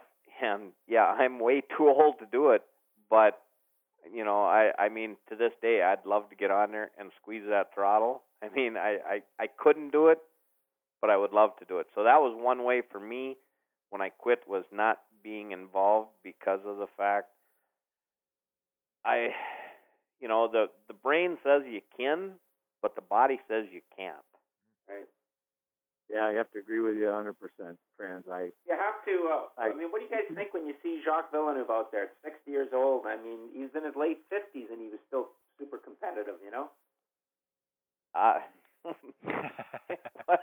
read lots of articles when he was in the hospital and yeah. Oh, no, I know. He paid the price. I'm sure every morning when he wakes up, it's. I had a family. Not during that time. I wasn't married when I was snow pro racing, but to continue on and do it with the responsibilities that I had afterwards in life, and there's no way that how could Jocko walk away and end up in the hospital and not, I don't know what kind of an income source he would have, but you're the breadwinner and now you can't go to work and you're mending, fractured ribs and broken legs and dislocated this. I mean, I'm not talking about down for the count because you got the flu. We're talking about hurt and or next to death. And I actually thought it was kind of foolish, to be honest with you. I know that my mind, exactly the way a Fran sees it, I feel like I could have done the same thing, but I really had to say, you know what, I can't. Too many old race drivers that want to go back and say they could do it all over. I could still do it today, but the reality is that there comes a time when that switch flips inside of you and says it's time, and I think Franz hit it pretty close. I mean, I feel that I quit at the right time. I was at the top of my game, and I had never gotten hurt, and I've never rode in an ambulance, and I've seen lots of people get killed, and I've seen lots of people get busted up, and for me to kept racing later and later when I felt I can't do this anymore. It's taking other people's lives into jeopardy, because if I crash and wipe out somebody else, I wiped out myself. But if I took somebody else out because of something I did, that would be hard to live with. Mm-hmm. So I mean, we had bumps, and like Jim said, he hit me or whatever. I mean, it was all just in racing, but it was in good, clean racing, and nobody got hurt. In our real close little group, I mean, there was people that got killed, but I feel I was fortunate to quit when I did, because I never got hurt, and I learned so much about life through snowmobile racing that words can't really say what all the stuff that I learned. I mean, I learned a lot of things about life. I mean, you got to be ready. With snowmobile racing, there was no second chances. You had to have your stuff top notch, or the other guy he would beat you. Mm-hmm. And I've carried that on through my life to this day. That, I mean, we farm now, and when it's time to go in the field, my stuff is absolutely tip-top shape. It's ready to go. I mean, we don't bat an eye, and I learned that through snowmobile racing, because there was no second chances. When that flag went down, you had to be out there. Yeah, hard work ethic, for sure. You talked about Formula 3, and I'm going to go back a little bit into some of the stuff that Franz talked about. We watched a few guys die, and let alone get hauled away. The biggest reason that the engines of the 440 size and Snow Pro stopped was because of the Bunkies and the Sammy Sessions and Larry Jim Adema and Adema. This is too fast. We took the 440s out of the picture simply because they were too fast. Nothing to do with motors or availability or anything else at that time. So then we go down to 340 and we run that and Formula and Twin Track and all that, and then they decide that they forget about all of the danger of having these super fast, and we're going to go to 600 and outlaw this and that, and Benders with 750. It's like, you guys crazy? We did this for a reason. We slowed this whole thing down so that people wouldn't going to get killed and hurt and whatnot. So I was pretty much against the whole idea. In the speed side of it and seeing it and hearing it, absolutely, it was wonderful. But in the reality side of it, I was really hoping that no one was. Well, there was a few guys that did get killed, but anyhow, that's my 2 cents. Of I don't know that it needed to go that route. I understand it in the marketing side of using sleds that were base production and on that way. But when they started putting the big motors back in there, well into the 100 and 30, 40, 50 horse engine available, that was pretty nuts. I'm glad that they didn't have to drive it. Jim, I agree with you 110% on that. I myself was against that. I thought this is crazy, and like I talked about when I had that 440 Rotex in that Polaris, that thing was so rocket fast down the straightaways that you literally couldn't think what your next move was going to be coming into the corners. And then I think about these 600s and 700s that they're putting out there. Man, I mean, it just I'm really surprised more people didn't get killed on the muscle sleds that they call them. Yeah. I think those ones that Jocko crashed, I think they were 600. It seems to me I remember reading he was in one of those mod big engine classes, and it was I know the sled was going well over 100 miles an hour. So anyhow, that's another story. We're friends, and we got out at the right time, and I think we both agree that it didn't necessarily need to go into in a higher power level, but that was done for a lot of other reasons, and that's the way it is. Yeah. Are you fellows today? Do you trail ride? Are you active snowmobilers or no? Or do you go down south for this winter now? I ride my motorcycle and go south and ride my motorcycle in Texas, and it's warmer. Yeah. How about you, Jim? Yeah, and I pretty much despise winter now too. And everybody, they all, geez, Jim, you race snowmobiles forever. You know what? I at that time it didn't really matter to me. I didn't like 25 below zero racing, but now I absolutely hate it. And I go to Mexico. I sometimes go down there for a few weeks, and I have a couple of trail machines. I actually got into it more in the last 10 years with my son, and we go primarily to do the Ride with the Champs, the Hall of Fame over in St. Germain.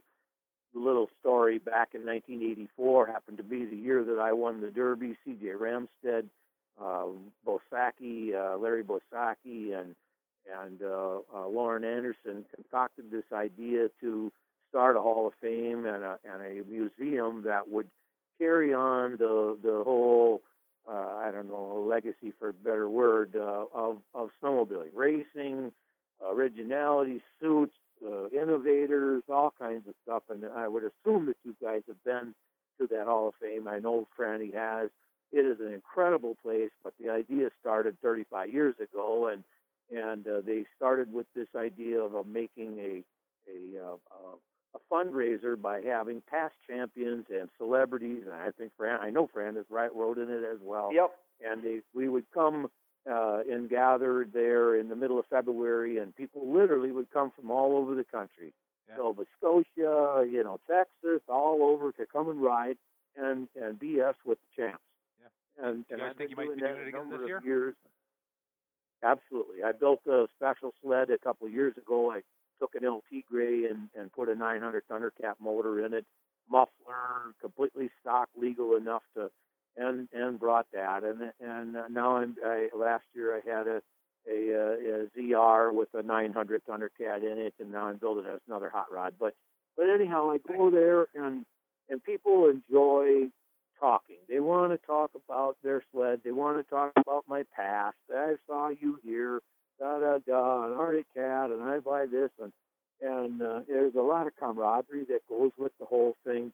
And part of what I feel I'm giving back to the sport that made me what I am in my own little has-been world now, that when you're in those kinds of environments, you're a big deal, and they feel cool about being around the big deal guys, and there's hundreds of people, literally hundreds of them, that come every year for it all, and they induct some new people, and and yes, I was inducted into Hall of Fame, and it's a privilege to be with a whole bunch of other good guys, whether they be racers or manufacturers or innovators or whatever, and so I kind of, that's my form of snowmobiling now. I don't have a modern day sled. I don't go riding hundreds of miles. I haven't for many years, since probably 2000.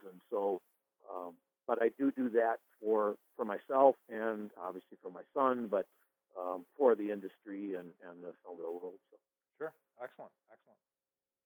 Franz, what are you doing these days? Well, in the wintertime, like last year, I went up. Ironwood invited me to come up there. It was, I want to say, it was 40 years ago since Jim Adema got killed up there. And after he got killed, his wife come up with a traveling trophy that was like presented every year to the High Point Independent Driver, and she presented that to me when I won the World Series out in Weedsport, New York, year after. Well, they wanted me to come up there because they were going to do another Jim Adema traveling trophy, and Patty had not been back to Ironwood since Jim had gotten killed up there 40 years ago. So I went up there and for the 2 days of racing up there at Ironwood, and seen a lot of people, a lot of the old people that we raced against. One of the guys that Greg Spalding, he's kind of into that, helping with some of the old IFS sleds and stuff, and it was just fun to go up there, and then I sometimes go to Waconia. They invited me to come down to Waconia and just talk to people and do some autograph signing and stuff. But what the general public has got to realize is guys like Jim and I, we're just ordinary people. Yeah. I mean, yeah, we raced but at the time when we raced, we didn't think it was that big of a deal. But now you look back at it 40 years ago, and I guess it was a kind of a big deal. So, well, you look at the crowd. You look at the crowds they had back then. They're huge crowds. But Jim and I both, we've got time. If we got time, we'll talk to anybody. Yeah. I mean, we're just normal people. I mean, that's the and a lot of people think we're celebrities. Well, we're not celebrities. We're just the average person, and that's what I do in the wintertime. We do. We're into some tractor pulling now, some pretty high horsepower tractor pulling, and we usually go to one indoor pull down in Illinois every winter, and we do that, and then in the summer I just farm, and I like tractor pulling because it's kind of warm, and I like horsepower, and we can make horsepower, and we can make a lot of smoke. Yeah. And we get kind of the same smell out of them engines that we used to get out of our snowmobile engines. So it's kind of a neat way to go. I can't snowmobile race anymore, but I still can tractor pull. Yeah, that's great. That's awesome. That's great. Well, this has been a heck of a conversation with you two. It's been awesome listening to you two. Jim, so what, you're not so much involved in snowmobiles now. You're just do the one ride and kind of look on the outside. That's pretty much the extent of that. I might throw a little part of where I thought my secondary snowmobiling life was going to go was blacktop drag racing. Mm-hmm. Yeah. And I'll have to take you back a few years into I think it was like 94.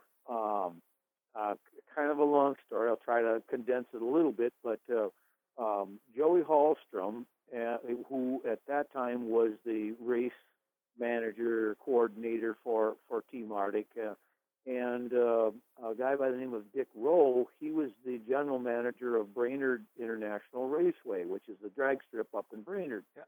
It's on the NHRA national tour and has been for many years. I went there and watched for years.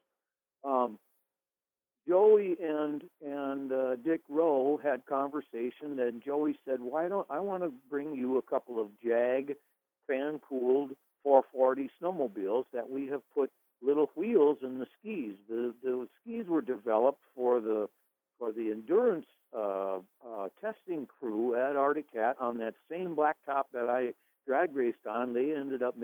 entire course that was probably, I don't know, a mile long with all kinds of different, terrain in it. And so they made these skis with these idler wheels in there so that they could drive the snowmobile in there on the blacktop. Well, Joey thought that if he brought those Jags, that the NHRA crew could use those sleds for their chase sleds. They could go up and down the drag strip, fix their timers, blah, blah, blah, instead of using a four-wheeler, because Arctic Cat at that time didn't make one. So he brought a couple of them, and Dick Rowe, he said, this is great. You just throw your leg over the side of it, go, stop, whatever, turns around on a dime. These are wonderful. He said, Joey, did you ever think about running them down the drag strip?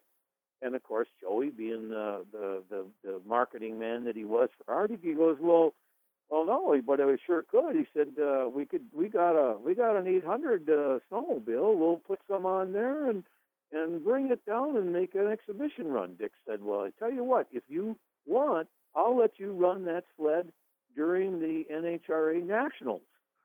And you can do a little showcase with it at the same time. So Joey calls up me and he said, hey, Jim, he said, would you be willing to drive this sled down the drag strip? I said, well, how much do you want me to pay you? Of course I would. So he got Al Shimpa, who was the race team director for competition for Arctic, to build up this sled. Shimpa took the sled out onto the blacktop and literally fried all of the lugs off of the track until just before it turned to the fiberglass rods inside of it. But he literally took a regular rubber track, cut down to nothing. And he went down and he did a little work on the sled and clutched it up a little and jetted her down and got it all to work. And said, Jim, I'll meet you up at Brainerd and, whatever this was, the week before the race. So up we come. Well, NHRA, that was at that time, and then they still are a big deal. Buster Couch, the official starter. I'm trying to think of the director of competition and all that. Here comes this sled, and all right, pull up to the line, and it was, no people were there yet. And down I go and blister, I don't know, 10 something, 114 miles an hour. Well, these guys went, holy shit.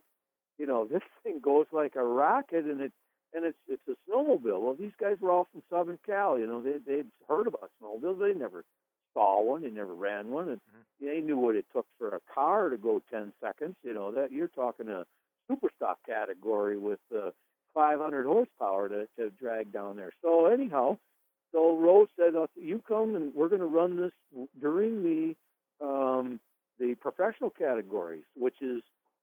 Pro stock, top fuel, funny car, pro stock bike, and then you're going to come out. So all the people will be in the stands when you come to make this run. Great. This is working right exactly the way you wanted it.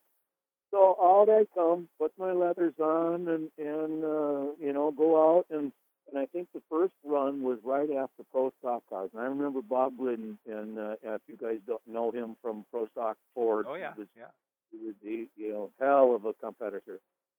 He was standing in front of me waiting for his turn to come up into it all, and he was from Indiana, and I can't talk with that Indiana Southern drawl, but what the hell? And so anyhow, what I found was the difference of traction when after these dragsters go down and lay all this hot rubber down from that. Well, you could hardly walk. I mean, your shoes were stuck to the drag strip, and I'm thinking, I know this thing's going to, it went, I don't remember how much faster, but it was a lot faster and a lot quicker when I could run on top of the molten rubber from these dragsters. Yeah. So I'm right down with all of this hoopla going on. I mean, I've watched the race for years, but now I'm literally in the staging lanes with John Force on one side of me, and so it was an incredible first beginning. As far as I know, I was the first guy that ever drove a snowmobile down an NHRA race, let alone any drag strip. I'm not saying that somebody might have tried it, but I don't know who it would have been that would have took the time to put wheels in their skis and go drive it. So anyhow, the media found out about it, and the snowmobile world and Skidoo found out about it, and well, geez, how can we get in? We want to race, let's do this. NHRA, yeah.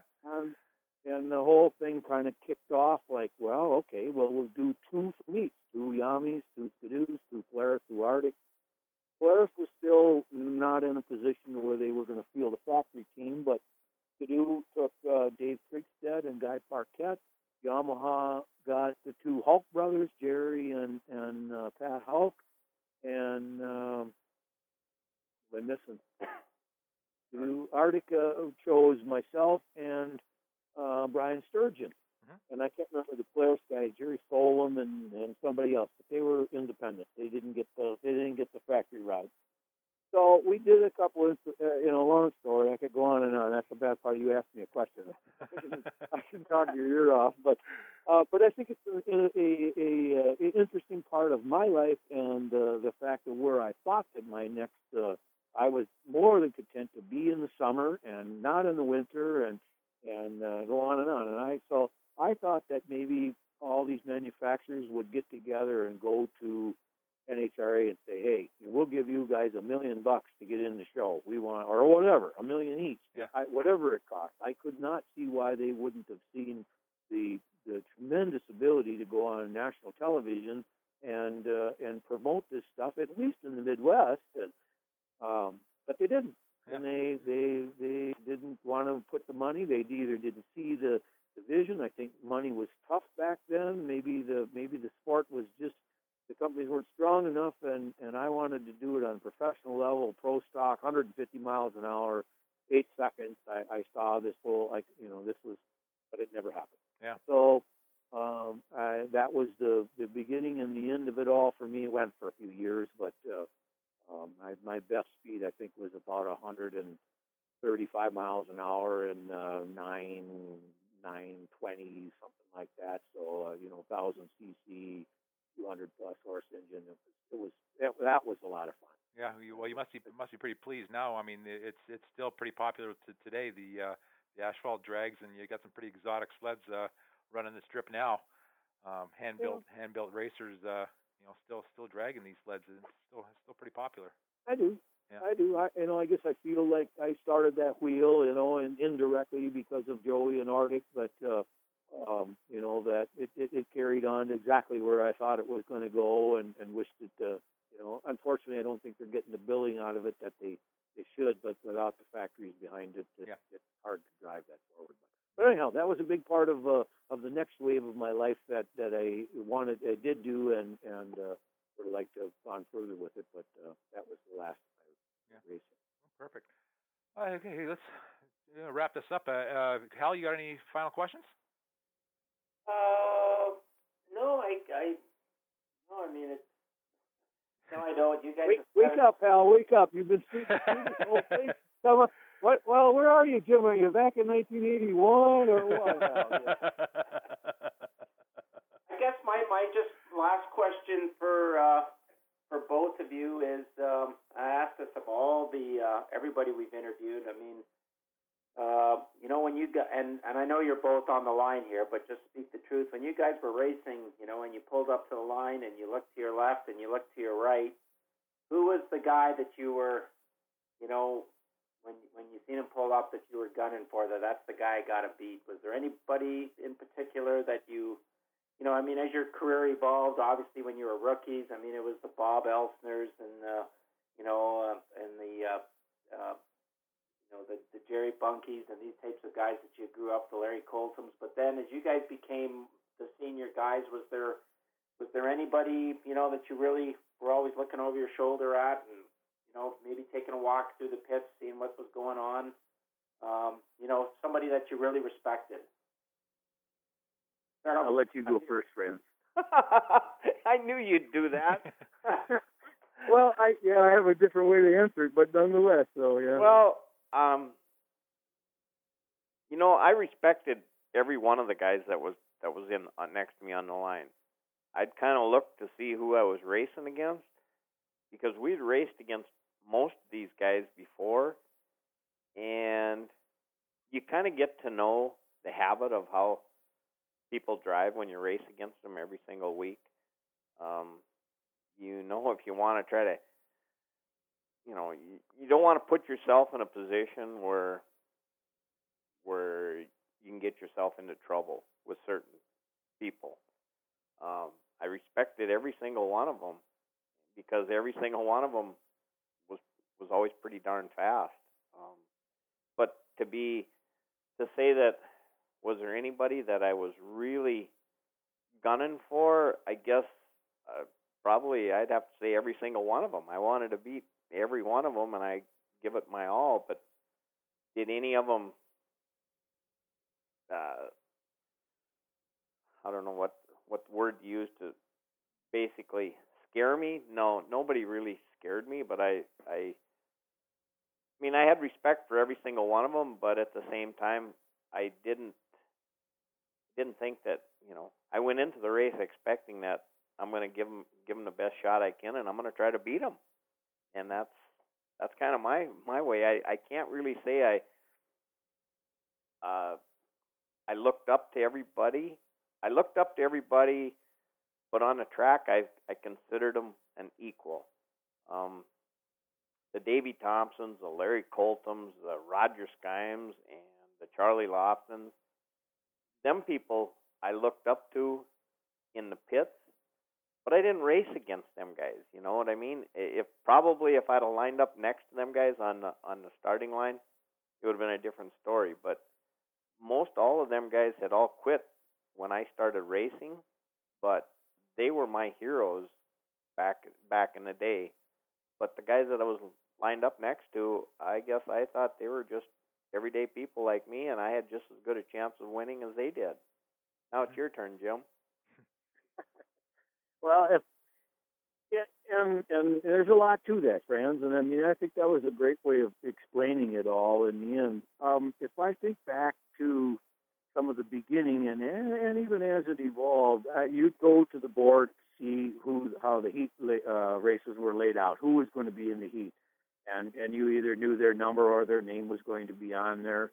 So part of that initial feeling was now at least I have a benchmark. I want to know I got Franny in the next heat or whoever, and I want to know how I compare with him.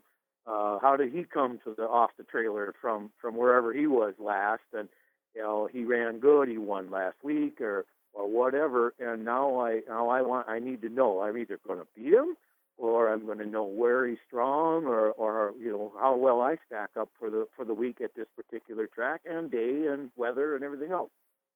The problem there is that you'd have heats of it all, and eventually you're going to meet with all of them in the final, and that's probably the time that I'd say that Franny would look, right, left, whatever. I know they're all in here.